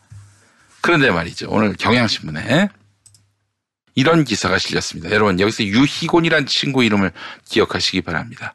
경향신문의 대표적 검찰 대변자라고 전 생각하고 있습니다. 유희곤. 이 친구 기사 정말 거의 모든 기사가 검찰을 대변해요. 조국 수사 단계부터. 이 친구 뭐하는 친구인지 너무 궁금합니다. 유희곤. 자, 검향신문 유희곤의 기사 보겠습니다. 윤석열하고 인터뷰한 것도 아니고 윤석열 주변 인사들로부터 취재한 건데 보십시오. 이게 지금 윤석열의 진정성을 막 설명하고자 애를 쓰는 기사예요. 보겠습니다. 경향신문 취재 결과 네가 취재했겠지. 윤 총장은 최근 주위에 대통령에 대한 충심은 그대로고 성공하는 대통령이 되도록 신념을 다 바쳐 일하고 있는데 상황이 이렇다. 여러분 이 말을 믿습니까? 웃기고 있네. 야 누가 너보고 대통령 그렇게 성공하는 대통령이 되도록 신념을 다 바쳐 일하라고 했니? 검찰 개혁하라고 그랬지. 검찰을 검찰답게 하라고 그랬지. 대통령 자신도 자신을 별로 중요하게 여기질 않아요. 근데 이런 말 하는 거 보니까 이 말을 거꾸로 받아들이면 될 것 같습니다. 대통령의 충심은 뻥이었고 망하는 대통령이 되도록 신념을 다 바쳐 일하고 있다. 이 얘기라고 전 봐요. 자, 그런데 말이죠. 이 유희곤이가 여기다 덧붙이는 거 봐봐요. 아, 골 때립니다. 이게 기사입니까, 여러분? 윤 총장은 문 대통령 신뢰로 검찰총장이 된 만큼 정권 비위를 원칙대로 수사해서 깨끗하고 성공한 정부로 만들어야 한다고 생각하는 것으로 알려졌다. 희곤아, 너 사수가 누구냐? 이따위로 기사 쓰라고 누가 알려줬어? 야, 누가 말을 하건 말이야. 네가 조국을 회의하듯이 윤석열도 회의를 해야 돼. 근데 이렇게 윤석열을 빨아줘. 대놓고 쪽팔리게. 너 기자 맞냐? 여러분, 저 여기 나와 있다고 저기 이메일로 항의하지 마시고요. 아니 신문에 이렇게 찍혀져 나온 걸 어떻게? 유희곤 기자 옆에 이메일 주소. 절대 무슨 항의 메일이나 욕설 이런 거 하지 마세요. 얘도 기가 아주 바짝 올라가지고, 지금 저 열이 바짝, 올라가지고, 항의 메일 보내면 또 이거 갖고 어떻게 할지 몰라. 그러니까 여러분 항의 메일 절대 하지 마시고, 제가 이제 요 메일 주소 올린 거는 이 신문에 이렇게 나와 있기 때문에 제가 그대로 캡처해서 올린 거지. 예. 하지 마세요. 아니, 진짜 농담 아니야. 자, 홍영표 민주당 의원이 검찰 측에서 비공식으로 확인해 봤더니 내년 4월 총선 이후에 패스트 트랙 충돌 사건 수사를 정리하겠다는 말이 나온다. 총선 이후에. 그러니까 총선 결과 보고 자유한국당에 대해서 빅엿을 먹일지 말지 결정하겠다. 이거 보세요. 결국 지금의 이 수사 자체가 정치 수사라는 걸 입증하는 거 아닙니까? 홍영표 의원이 이렇게 얘기했습니다. 홍영표 의원이 심심해서 이런 말 했겠어요? 지금 제 이런 얘기 많이 들었어요, 저도. 검찰과 자유한국당이 패스트트랙 수사로 뒷거래하고 있다는 생각을 갖고 있다라고 홍영표 의원이 얘기했는데, 자, 이에 대해서 또 우리 유희곤 군이 뭐라고 했냐면은, 검찰 내부에서는 패스트트랙 사건 처리를 미룰 생각이었다면 지난 9월 경찰의 사건을 송치하라고 하지 않았을 것이라는 말도 나왔다. 그러니까 이제 경찰이 수사하고 있는 걸 야, 가져와! 이랬던 거 아닙니까? 지난 9월에 검찰이. 패스트트랙 사건 처리를 미룰 생각이었다면 경찰 보고 야, 사건 가져와! 이러지 않았을 거란 얘기입니다. 희곤아, 근데 말이야, 경찰이 수사를 하는데 좀 심각해.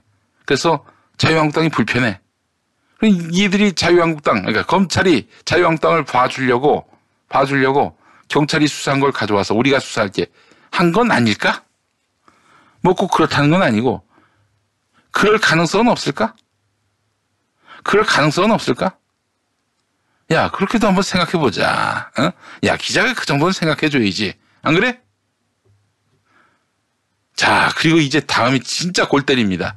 패스트트랙 담당 검사 일부가 대상포진 진단을 받을 정도로 수사를 강행군을 하고 있다. 아이고, 존나 미안하네. 우리가 오해를 해가지고 대상포진이나 이렇게 진단받으실 정도로 열심히 수사하시는데, 야, 그래 존나 미안하다. 야, 이 기사 보고 내가 이렇게 너무 미안해졌다. 야, 검찰에 대해서 우리가 오해를 해도 너무 심각하게 오해를 했다고 존나 미안하게 됐어요. 응? 아니, 지금 언론마다 다 검찰이 느림보 수사하고 있다. 4월에 사건이 벌어졌는데 지금 12월이 다 들었도록. 조국 수사는 그렇게 했냐? 조국 수사를 어떻게 했어? 아주 전광석화와 같이 착수해가지고 곧바로 기소하고. 지금 뭐야? 풀 HD급 화면 다 확보해놓고 12월이 다 되도록 기소 한 명도 못해? 야, 조국 수사하고 비교해봐. 너무 좀 심한 거 아니야? 이런 느림보 수사가? 존나 봐주려고 하는 거 아니야 이거야? 야, 그 검사가 대상포진 진단 받을 정도면 우린 화병 때문에 죽겠다, 야. 희곤아, 정신 좀 차리자. 정신줄 놓지 말고, 사건을 좀 직시해봐. 아, 진짜 참 열불납니다. 이런 것들이 기자라고 지금 설치고 다니고 있어요. 어처구니가 없습니다, 진짜. 우리 유희곤 군 아주 검찰에 엄청난 사랑을 받고 있겠네. 야, 너 한동훈이하고도 통화하냐? 뭐 좀 던져주대? 정보? 알찬 정보 좀 전해주대? 아, 진짜 이런 검찰 대변인 역할이 나고 말이죠. 이런 지면을 내주는 검향신문 데스크도 완전히 맛이 갔죠. 마탱이가 갔죠. 우리 경향신문 이동현 사장님, 장충기 사장한테 문자 보내신 거 많은 사람들이 알고 있습니다. 경향신문이 말이죠. 망하지 않고 계속 신문 내는 이유 보니까 뭐 나름대로 이제 뭐 더 이상 시민한테 지지를 받기는 힘들 것 같고, 그러니 이제 뭐 기댈 언덕이 또 시민 말고 또 있는 모양입니다. 그러나 독자의 지지와 성원과 또 신뢰를 받지 않고서 설 수 있는 신문이 얼마나 있겠어요. 아, 정말 우리 유희곤 군 애를 많이 씁니다. 여러분 많이 격려해 주시고 칭찬해 주시기 바랍니다. 예, 그래요. 정말 참 눈물이 납니다. 예, 눈물이 나요. 믿을 만한 신문 중에 경향신문 한 열애 정도인데, 믿을 만한 신문이라고 하는 신문의 기자가 이 정도면은 정말 희망 없지 않습니까, 여러분? 연말까지 가고 용칼을 또 좀 바꿔볼까 생각도 있어요. 이런 친구들이 낸 기사를 갖고 소개하고 평론하고, 이 자체가 정말 스스로에게 굉장히 몹쓸 짓인 것 같아요. 예. 이 나라 언론이 뭐 비단 경향신문뿐이겠습니까? 보십시오. PD 수첩 보도와 관련해서 이 옆에 나와 있는 언론사 기자들이 성명서를 냈어요. MBC PD 수첩은 법조 기자의 취재 현실과는 거리가 먼 왜곡과 오류투성이었다. 땀내 나는 외곽 취재의 결실도 최종 검찰 확인 단계를 거치고 나면 검언간 음습한 피의사실 거래로 둔갑시킨 확증 편향의 오류로 법조 기자단의 취재 행위를 폄훼한 것이다. 말 존나 어려운데요. 자기들이 열심히 땀 흘려 취재한 기사인데, 그게 검찰이 던져준, 피의사실 갖고 보도한 것이다. 이렇게 법조 기자단의 취재 행위를 음습한 거래로 둔갑을 시켰다. PD수첩이. 이런 얘기입니다.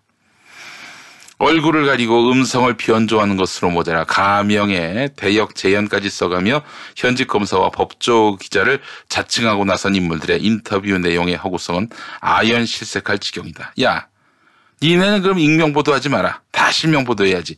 법조계 관계자도 아니고 법조계 관계자 등. 씨발. 출처가 법조계 관계자 등이야. 이런 보도 하지 말아야지, 너희들이야말로. 그렇지 않아? 야, 얼굴 가리고, 음성 변조해서 증언한 그런 인터뷰이들. 이 사람들한테 니들이 지금 하고 있는 짓을 한번 스스로 돌아봐. 엄청난 압박과, 심리적 압박과, 이런저런, 불이익을 염려하게 만드는 분위기 조성한 거. 나 어제도 전화를 받았어요. 그런 일이 있다고. 나 참. 허구성이라고 얘기했는데 뭐가 허구성인지 좀 얘기해봐. 야, 그러면 그동안 검언유착이란 게 전혀 없었다는 거니? 피의 사실 던져주고 이걸 받아다가 기사 쓰고 그런 일이 없었어? 한 번도 없었어? 기자 앞에 조서를 놓아둔 채 수사검사가 통화를 핑계로 자리를 비켜줬다는 것은 현재 법조계를 출입하는 기자는 물론 과거 법조를 거쳐간 선배들로부터도 들어본 적이 없다.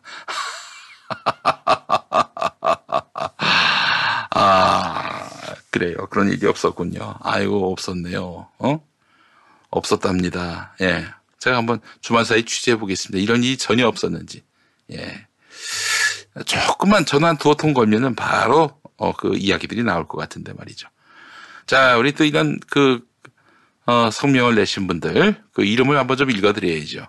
MBN 김건훈, SBS 김윤수, 세계일보 김민서, 법률신문 김재홍, 뉴스원 김현, 한국경제 박종서, 문화일보 방승배, 채널A 배혜림, 연합뉴스 안희, 뉴시스 오재일, 중앙일보 이가영, 서울신문 이두걸, 국민일보 이경원, 한국일보 이영창, 서울경제 이현호, 동아일보 정관석, 에너지경제 전지성, TV조선 정동권, YTN 정유신?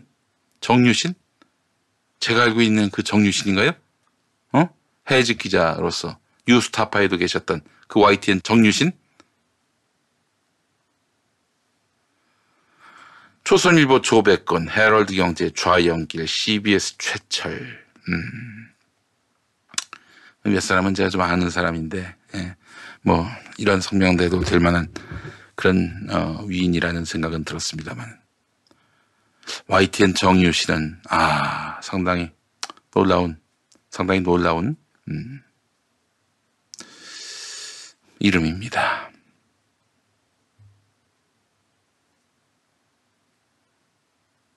좀 씁쓸해집니다. 할 말을 잃었어요. 이 성명에 동의하셔서 이렇게 이름 올리셨나, 우리 정유신 기자? 참. 여러분, 이 성명서야말로 제가 봤을 때 정말 웃음만 나옵니다. 이런 일이 없었다는 거 아니에요. 검언 유착 없다. 다 우리가 발로 뛰어서 얻은 기사다. 도저히 기자가 얻을 수 없는 정보를, 검찰 내부에서만 알 수 있는 정보를, 뭐 이런 것일 수 있겠죠. 어떤 검사가 피의사실 공표라는 그런 책임을 뒤집어 쓰고 끝내 보도를 할 수 있는 그 정보를 준다든지, 그럴 수는 있겠죠. 자, 당신들 얼굴 가리고 음성 변조, 가명, 대역, 재연 이것을 문제 삼으려면 당신들 취재원에 대해서 다 밝히세요. 법조계 관계자 등에 따르면 이런 식으로 보도하지 말고. 여러분, 제가 지상파 라디오 진행을 하면서 마음먹은 게 있습니다. 양심에 반하는 얘기는 하지 말자. 내가 어차피 중립을 지켜야 되고 어느 편에 들지 말아야 한다라는 그런 압박을 뚫고 나갈 수는 없지만, 그래도 양심이 없는 소리는 하지 말자. 그렇습니다. KBS 김용민 라이브에 나오는 얘기 중에 제 양심에 반하는 얘기는 없어요. 반어법도 있고 대론 그냥 반어법이 종종 있긴 합니다만 다 알아들으실 수 있는 반어법이잖아요. 양심이 없는 이야기는 하잖아요. 기계적 중립, 특히 검찰 편에 서는 것은 제 양심에 반합니다. 그래서 저는 검찰 입장을 대변하지 않으려고 애를 쓰고 있어요. 언론인들이 좀 그래야 되는 거 아닙니까? 이렇기 때문에 저는 언론사 시스템이 곧 망할 시스템이라고 생각을 합니다. 신뢰 있는 스피커들, 신뢰를 받고 있는 스피커들이 선택을 받는 이 구조로, 그래서 결국 국민들이 채널 돌려서 선택하듯이 스피커를 선택해서 경청하는 그런 저널리즘의 시대가 열릴 것이라고 생각을 합니다. 그런 의미에서 보자면 이 사람들은 낡은 시대에 막차를 탄 사람들이다. 전 이렇게 보고 싶어요. 씁쓸합니다. 다이어트도 건강도 맛도 포기할 수 없다. 비타샵 그린 스무디 다이어트. 성공적인 체중 조절의 열쇠는 식사법과 운동입니다. 이제 하루 한두 끼 비타샵 그린 스무디 다이어트로 바꿔 드세요. 비타샵 그린 스무디 다이어트는 동결 건조한 수십 가지 국내산 채소 곡물과 3가지 단백질, 비타민, 미네랄, 식이섬유로 만든 맛있고 건강한 체중 조절용 조제식품입니다. 1522-6648 혹은 비타샵을 검색해주세요. 김용민이 책을 냈습니다. 혐오를 혐오하다. 보수 기독교가 하나님과 성경의 이름으로 벌이는 혐오. 그 혐오는 모두 거짓이고 범죄임을 김용민이 간절하게 또 신랄하게 이야기합니다. 하나님과 성경의 이름으로.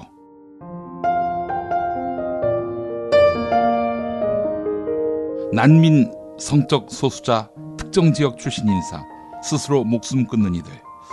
기독교는 이들에 대한 저주를 멈추십시오. 김용민의 새 책 혐오를 혐오하다. 지식의 숲에서 나왔습니다. 김용민을 이제 유튜브에서 만나세요. 관훈 라이트 클럽에 오신 여러분 환영합니다. 황금 선박에 오르신 여러분 환영합니다. 우먼스 플레이입니다. 섬김쇼와 함께하는 시간입니다. 오늘도 히스토리의 문을 열겠습니다. 프로듀서 김용민의 모든 콘텐츠를 영상으로 즐거운 분 유튜브에서 김용민 TV를 구독하세요. 김용민 TV. 김용균 노동자가 세상을 떠난 지 1년이 됐습니다. 그날 뉴스를 접하고 제가 얼마나 마음이 울적했는지. 그래서 이제 작년에 당일은 아니었고요. 그 이튿날인가 빈소가 너무 쓸쓸할 것 같아가지고 제가 KBS 방송 마치고 그때 태안까지 가서 조문을 하고 왔습니다. 누구하고 같이 간 것도 아니고 누가 가자고 그래서 간 것도 아니고 자꾸 거기로 가야겠다라는 어떤 양심의 이야기가 있었습니다. 그래서 제가 날 여의도에서 차를 몰고 충남 태안까지 가서 뭐 조문 시간이래 봐요. 뭐 5분 넘지 않았죠. 뭐 누구를 만나서 대화를 나누고 뭐 그럴 거 없이 그냥 저 혼자 가서 조문하고 왔습니다. 조의금을 냈던 기억도 나고 얼마를 냈는지 이제 기억이 나지 않습니다만 너무 쓸쓸할 것 같아가지고 그래서 이제 갔는데 다행히 그래도 많이들 오셨더라고요. 우리 저 예은 아빠 유경근 선생도 와 계시고. 예. 자, 1년이 됐습니다. 벌써 1년. 1년 지나면 뭔가 좀 달라지겠지 하는 생각이 들었는데 많이 미흡합니다. 솔직히 얘기해서. 그 얘기를 좀 해보도록 하겠습니다. 자, 벙커원교회에서 매주 요즘 도올 김용옥 선생님의 마가복음 현장 설교가 있습니다. 이번 주에도 변함없이 벙커원교회에서 도올 선생님의 마가복음 설교가 있습니다. 자, 일요일 아침 11시에 벙커원교회 오시죠. 서울 마포구 월드컵 북로 5가길 8-15 지하 1층. 역시 벙커원교회에서 금요일 박시영의 눈 공개 방송이 있습니다. 서울 마포구 월드컵 북로 5가길 8-15 지하 1층에 벙커원교회가 있습니다. 여러분을 모시도록 하겠습니다. 많이 와주시기 바라겠습니다. 광고 2개 더 하고 바로 들어가겠습니다. 자, 뿌리 깊은 샴푸는 모낭 영양제입니다.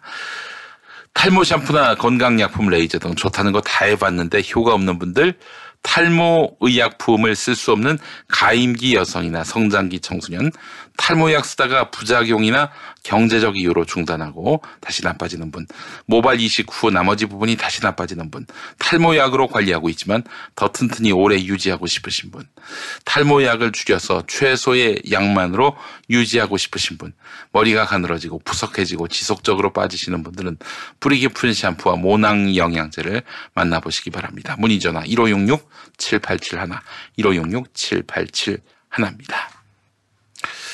자, 우리 땅의 우리 술, 연말연시는 우리 술과 함께 김용민닷컴에서 최저가로 판매하고 있습니다.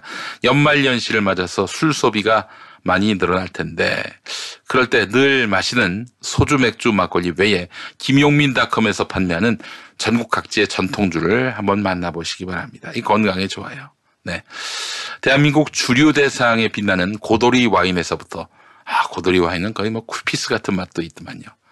대한민국 증류주의 대가인 이종기 명인이 만든 브랜디 문경바람, 제주 오가피로 만든 녹고의 눈물, 일본식 입국이 아닌 우리 전통의 누룩으로 빚은 술샘의 감사와 감사불로, 그리고 한번 먹기 시작하면 일어날 수가 없다고 해서 안전뱅이 술이라고 불리는 한산 소곡주 등 네, 다양한 전통주가 있습니다. 게다가 가격은 김용민닷컴이 가장 저렴합니다. 우리 땅의 우리 술과 즐거운 연말연시 맞으시기 바라겠습니다. 네.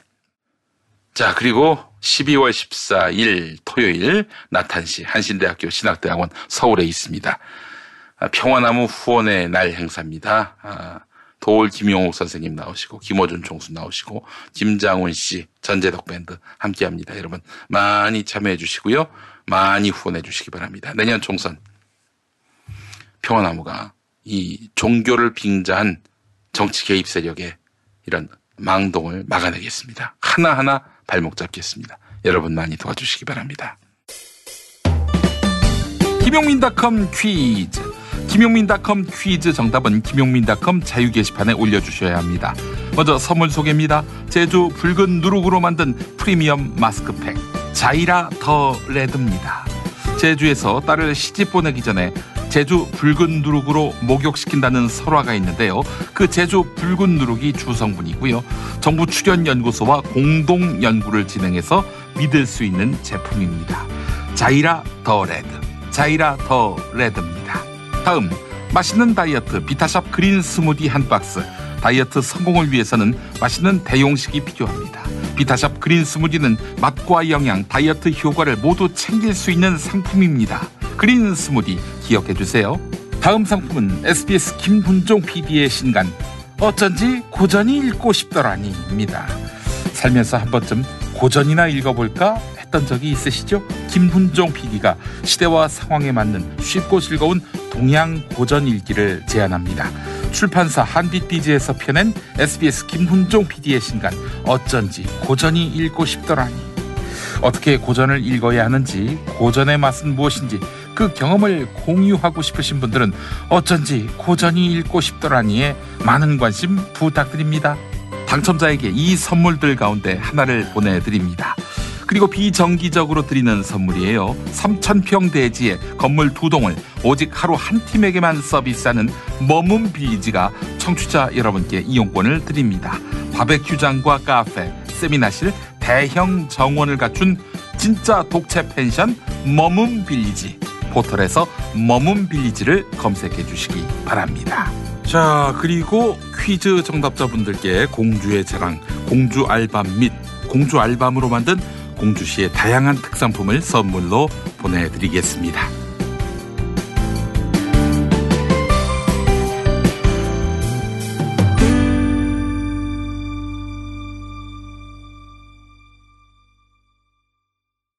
자, 한겨레 사설을 보겠습니다. 어제 나온 사설인데 점잖게 지난 1년을 돌아봤어요.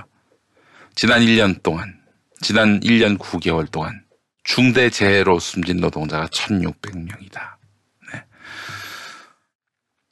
노동 현장의 현실이 쉽사리 바뀌지 않네요. 이달 초에 고용노동부의 공공부문 및 민간 대형 사업장 399곳에 대한 불시 점검 결과를 보면 88%인 353곳이 시정 지시를 받고 사용 중지 명령을 받은 사업장도 12곳에 달했습니다. 그러니까 이제 한마디로 교훈을 전혀 얻지 못했다라고 봐도 무리는 아니에요. 구조적인 문제가 있습니다. 쉽게 생각해서 MB 때 고용노동부 차관했던 분이 지금 장관을 하고 있어요. 그 원인이 매우 크다고 봅니다. 그분이 지금 누구를 대변하고 있는지 그분의 활동을 한번 돌아보면 답이 나옵니다. 노동자에 대해서 별 관심이 없으신 것 같아요. 최근 고 김용균 노동자 일주기 추모위원회가 연 토론회에서는 발전소, 조선소, 집배원 문제 등 각 부문에서 꾸려졌던 조사단의 권고안 중에서 제대로 이행된 것이 없다. 김용균 노동자의 비극적인 사건 이후로 조사단이 꾸려져가지고 이렇게 해서 노동 현장에서 생명권이 위협받는 이런 현실에 대해서 조사를 했는데 그래서 권고안을 내놨어요. 이행된 게 없다는 겁니다. 발전소에서는 김용균 씨 죽음 이후 달라진 것은 방진 마스크 지급 정도다. 전혀 바뀐 게 없는 것입니다. 이러면 장관 바꿔야죠. 아니 대통령이 지시해가지고 바꾸라고 한 건데 바뀐 게 없으면 일을 안 했다는 얘기인데 일을 안 한 사람들한테 월급을 주면 안 되죠. 그렇죠? 비용 절감을 내세운 무분별한 외주와 민영화 같은 구조가 원인임은 그동안 숱하게 지적된 바다. 하청 노동자들의 산재 사망 만인율은 원청보다도 8배가량 높다는 조사도 있다. 하지만 발전소의 직접 고용도, 조선소의 다단계 하청 구조 전환도, 집배원의 토요 근무 폐지와 인력 충원은 이행은커녕 운도 떼지 못하는 상황이다. 한 번에 풀기 어려운 문제임은 안다. 노동계에서는 그래서 중대재해기업 처벌법을 요구하는데 그래서 중대재해가 발생했다. 사람이 죽어나갔다. 이럴 경우 그 기업에 대해서 처벌할 수 있도록 하자. 처벌하게 되면 어떻게 되겠어요? 그러면 그 처벌 안 받으려고 애를 쓰지 않겠습니까? 그렇게 해서라도 노동자들의 생명권, 안전권을 보장해 주자 이건데 하루 평균 3명의 노동자가 추락하고 끼이고 깔려서 목숨을 잃는 현실보다 더 중요한 것이 어디 있을까? 기업들 처벌 안 받게 함으로써 기업 활동을 자유롭게 하는 거 그게 더 중요한지 천하보다 소중한 인명이 살상당하지 않도록 하는 것이 더 중요할까? 공론화라도 시작해보자. 노동 존중을 내건 정부의 최소한의 임무다. 오늘 홍세화 선생이 한겨레에 칼럼을 실었는데 아주 격한 내용이에요. 메시지가 아주 격합니다. 여러분 한번 만나보시죠. 불편하더라도 우리가 직시를 해야 될 우리의 현실입니다. 김용균 노동자의 어머니 김미숙 씨가 한 말이다. 이상했어요. 김용균법이 만들어진 다음에 현장 태안분소 발전소에 갔는데 용균이 동료들이 다 술 먹고 힘 빠져 있고 화가 나 있었어요. 왜 그러느냐고 했더니 용균이 법안에 용균이가 안 들어가 있다고. 그래서 거기서 알았죠. 너무 엉망이 됐구나. 위험의 외주화를 막겠다고 산업안전법 개정안을 통과시켰는데 어머니가 막 국회를 찾아다니면서 눈물로 호소하고 해서 결국 산업안전법 개정안이 통과됐잖아요. 그런데 하위 법령인 시행령에서 다 완화시킨 걸 그때야 알았어요. 누가 완화했을까요? 주무부처의 장이 완화하셨겠지. 바로 고용노동부가 한 짓입니다. 국회 공방을 거친 후 김용균법이 통과됐습니다. 위험의 외주화 금지와 중대재해기업 엄중처벌 조항을 온전히 담아내지 못했어요. 자유한국당이 반대하느라고. 그마저도 허술한 입법이었는데 문재인 정부는 시행령에서 이를 더 완화해서 김용균을 아예 이 법에서 제외를 시켰다는 거죠. 김용균법에 김용균들이 적용되지 않은 것이죠. 그러니까 김용균법에 김용균들이 적용되지 않았다는 것은 김용균 사고를 막을 수 있는 법이 아니라는 겁니다. 또 같은 사고가 발생해도 이 법은 그 사고를 예방할 수 없다는 거예요. 산재 사망자를 절반으로 줄이겠다는 문 대통령의 말을 문재인 정부가 행동으로 부정한 셈이 됐다. 고용노동부 장관의 해임을 촉구합니다. 스스로 사퇴하시기를 촉구합니다. 아무짝에도 쓸모없는 당신입니다. 대체 뭐 했어요 1년 동안? 이렇게 해서 대통령 욕먹이고 모시고 있는 분 욕먹이고 뭐 하는 짓이에요 이게.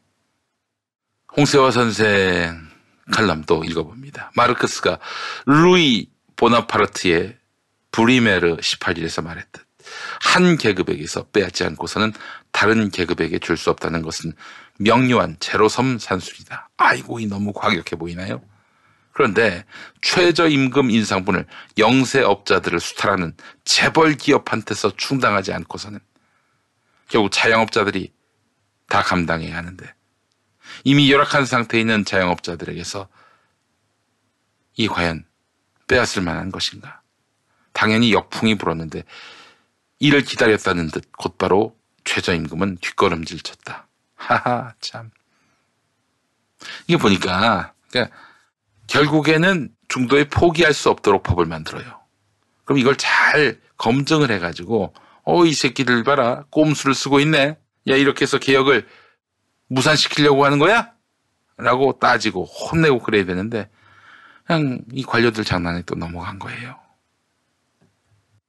자유한국당도 말할 필요가 없지만 현 집권 세력에게서 왜 집권했느냐라고 묻고 싶을 만큼 집권 의욕만 보일 뿐 정치 철학이나 정책 지향을 찾아보기 힘들었다. 내가 불온한 시선을 갖고 있어서겠지만 이른바 문 대통령 복심, 측근, 실세라고 불리는 사람이 적지 않은데 그들과 그들 주위의 사람들이 모두 민주 건달로 보인다. 민주 건달. 건달은 건달인데 민주 건달. 민주 달건이. 네. 국회는 언제나 그랬듯이 여야 대치 상황을 연출하고 있지만 삼성 보호법에서 보듯 이 재벌을 위해서는 한통속이다. 무엇보다 의원들 자신이 20대 80으로 양극화된 사회에서 20에 속해 있기 때문이다. 행정부의 고위 관료들도 모두 20에 속한다. 80을 위한 민생 정책을 추진하려면 자유한국당의 반대는 물론이고 행정의 벽까지 돌파해야 하는데 그런 의지를 오늘의 집권 세력 중 누구에게서 찾을 수 있을까? 지난 정권 아래 테러방지법을 반대하려고 필리버스터를 진행했던 오늘의 집권 여당은 테러방지법 폐기안을 제기했어야 마땅하다. 이거 뿐이겠습니까? 지난 정부 때 잘못됐다라고 얘기했던 것들 고친 게 있나요? 예? 홍세화 이 사람 진중권유라고 하셨는데 그렇게도 보실 수 있겠네요. 예. 근데 이런 질문을 던지는 것이 필요하지는 않습니까, 여러분? 전 필요하다고 보는데요. 동의하진 않죠. 뭐 민주건달이라는 표현 이런 걸 동의하진 않습니다만 그러나 지금 관료들에 의해서 친절하고 우리 편인 것 같은 이 관료들에 의해서 개혁들이 하나 둘씩 형해화되고 그렇게 해서 또 다른 김용균을 지켜주지 못하는 이 현실은 우리가 함께 고민해보고 더 나은 세상을 위해서 정부가 일해야 한다라고 말할 수는 없는 것인지. 저런 말도 필요하죠. 이런 말도 필요하죠. 장관 탓만 할 게 아니죠. 그렇죠. 장관을 떠받들고 있는 관료들 또 책임져야 되고 그런 장관을 용인하고 인정하고 이런 사람들도 문제 삼아야죠. 저는 그래서 참 걱정입니다. 이게 뭐 다른 건 몰라도 뭐 부자가 되진 않더라도 생명권, 안전권만은 확실하게 보장해주는 그런 거에 있어서는 양보하지 못하는 그런 권력으로서 확실하게 국민에게 좀 문재인 정부는 안전한 한 최고였지 이런 평가를 받을 수 있는 정부로 포지셔닝하는 것이 내년 총선 앞두고 필요하다라는 생각이 듭니다. 네, 다른 게 아니에요. 부자가 되게 해준다 이게 아니라 생명권, 안전권에 관한 것입니다. 네.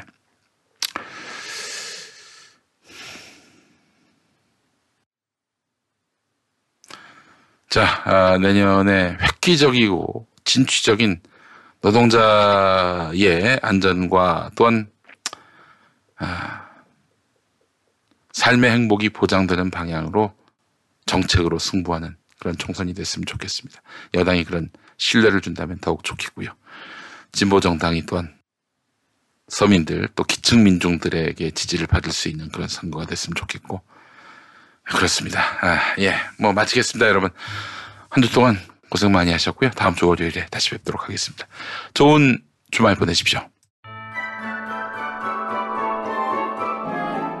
김용민 브리핑과 함께한 시간 어떠셨어요? 구독하기, 별점 주기, 댓글 달기, 후원하기로 응원해주세요. 이 방송을 유튜브 김용민 TV를 통해서도 만날 수 있는 거 알고 계시죠? 그럼 다음 시간에 다시 만나요.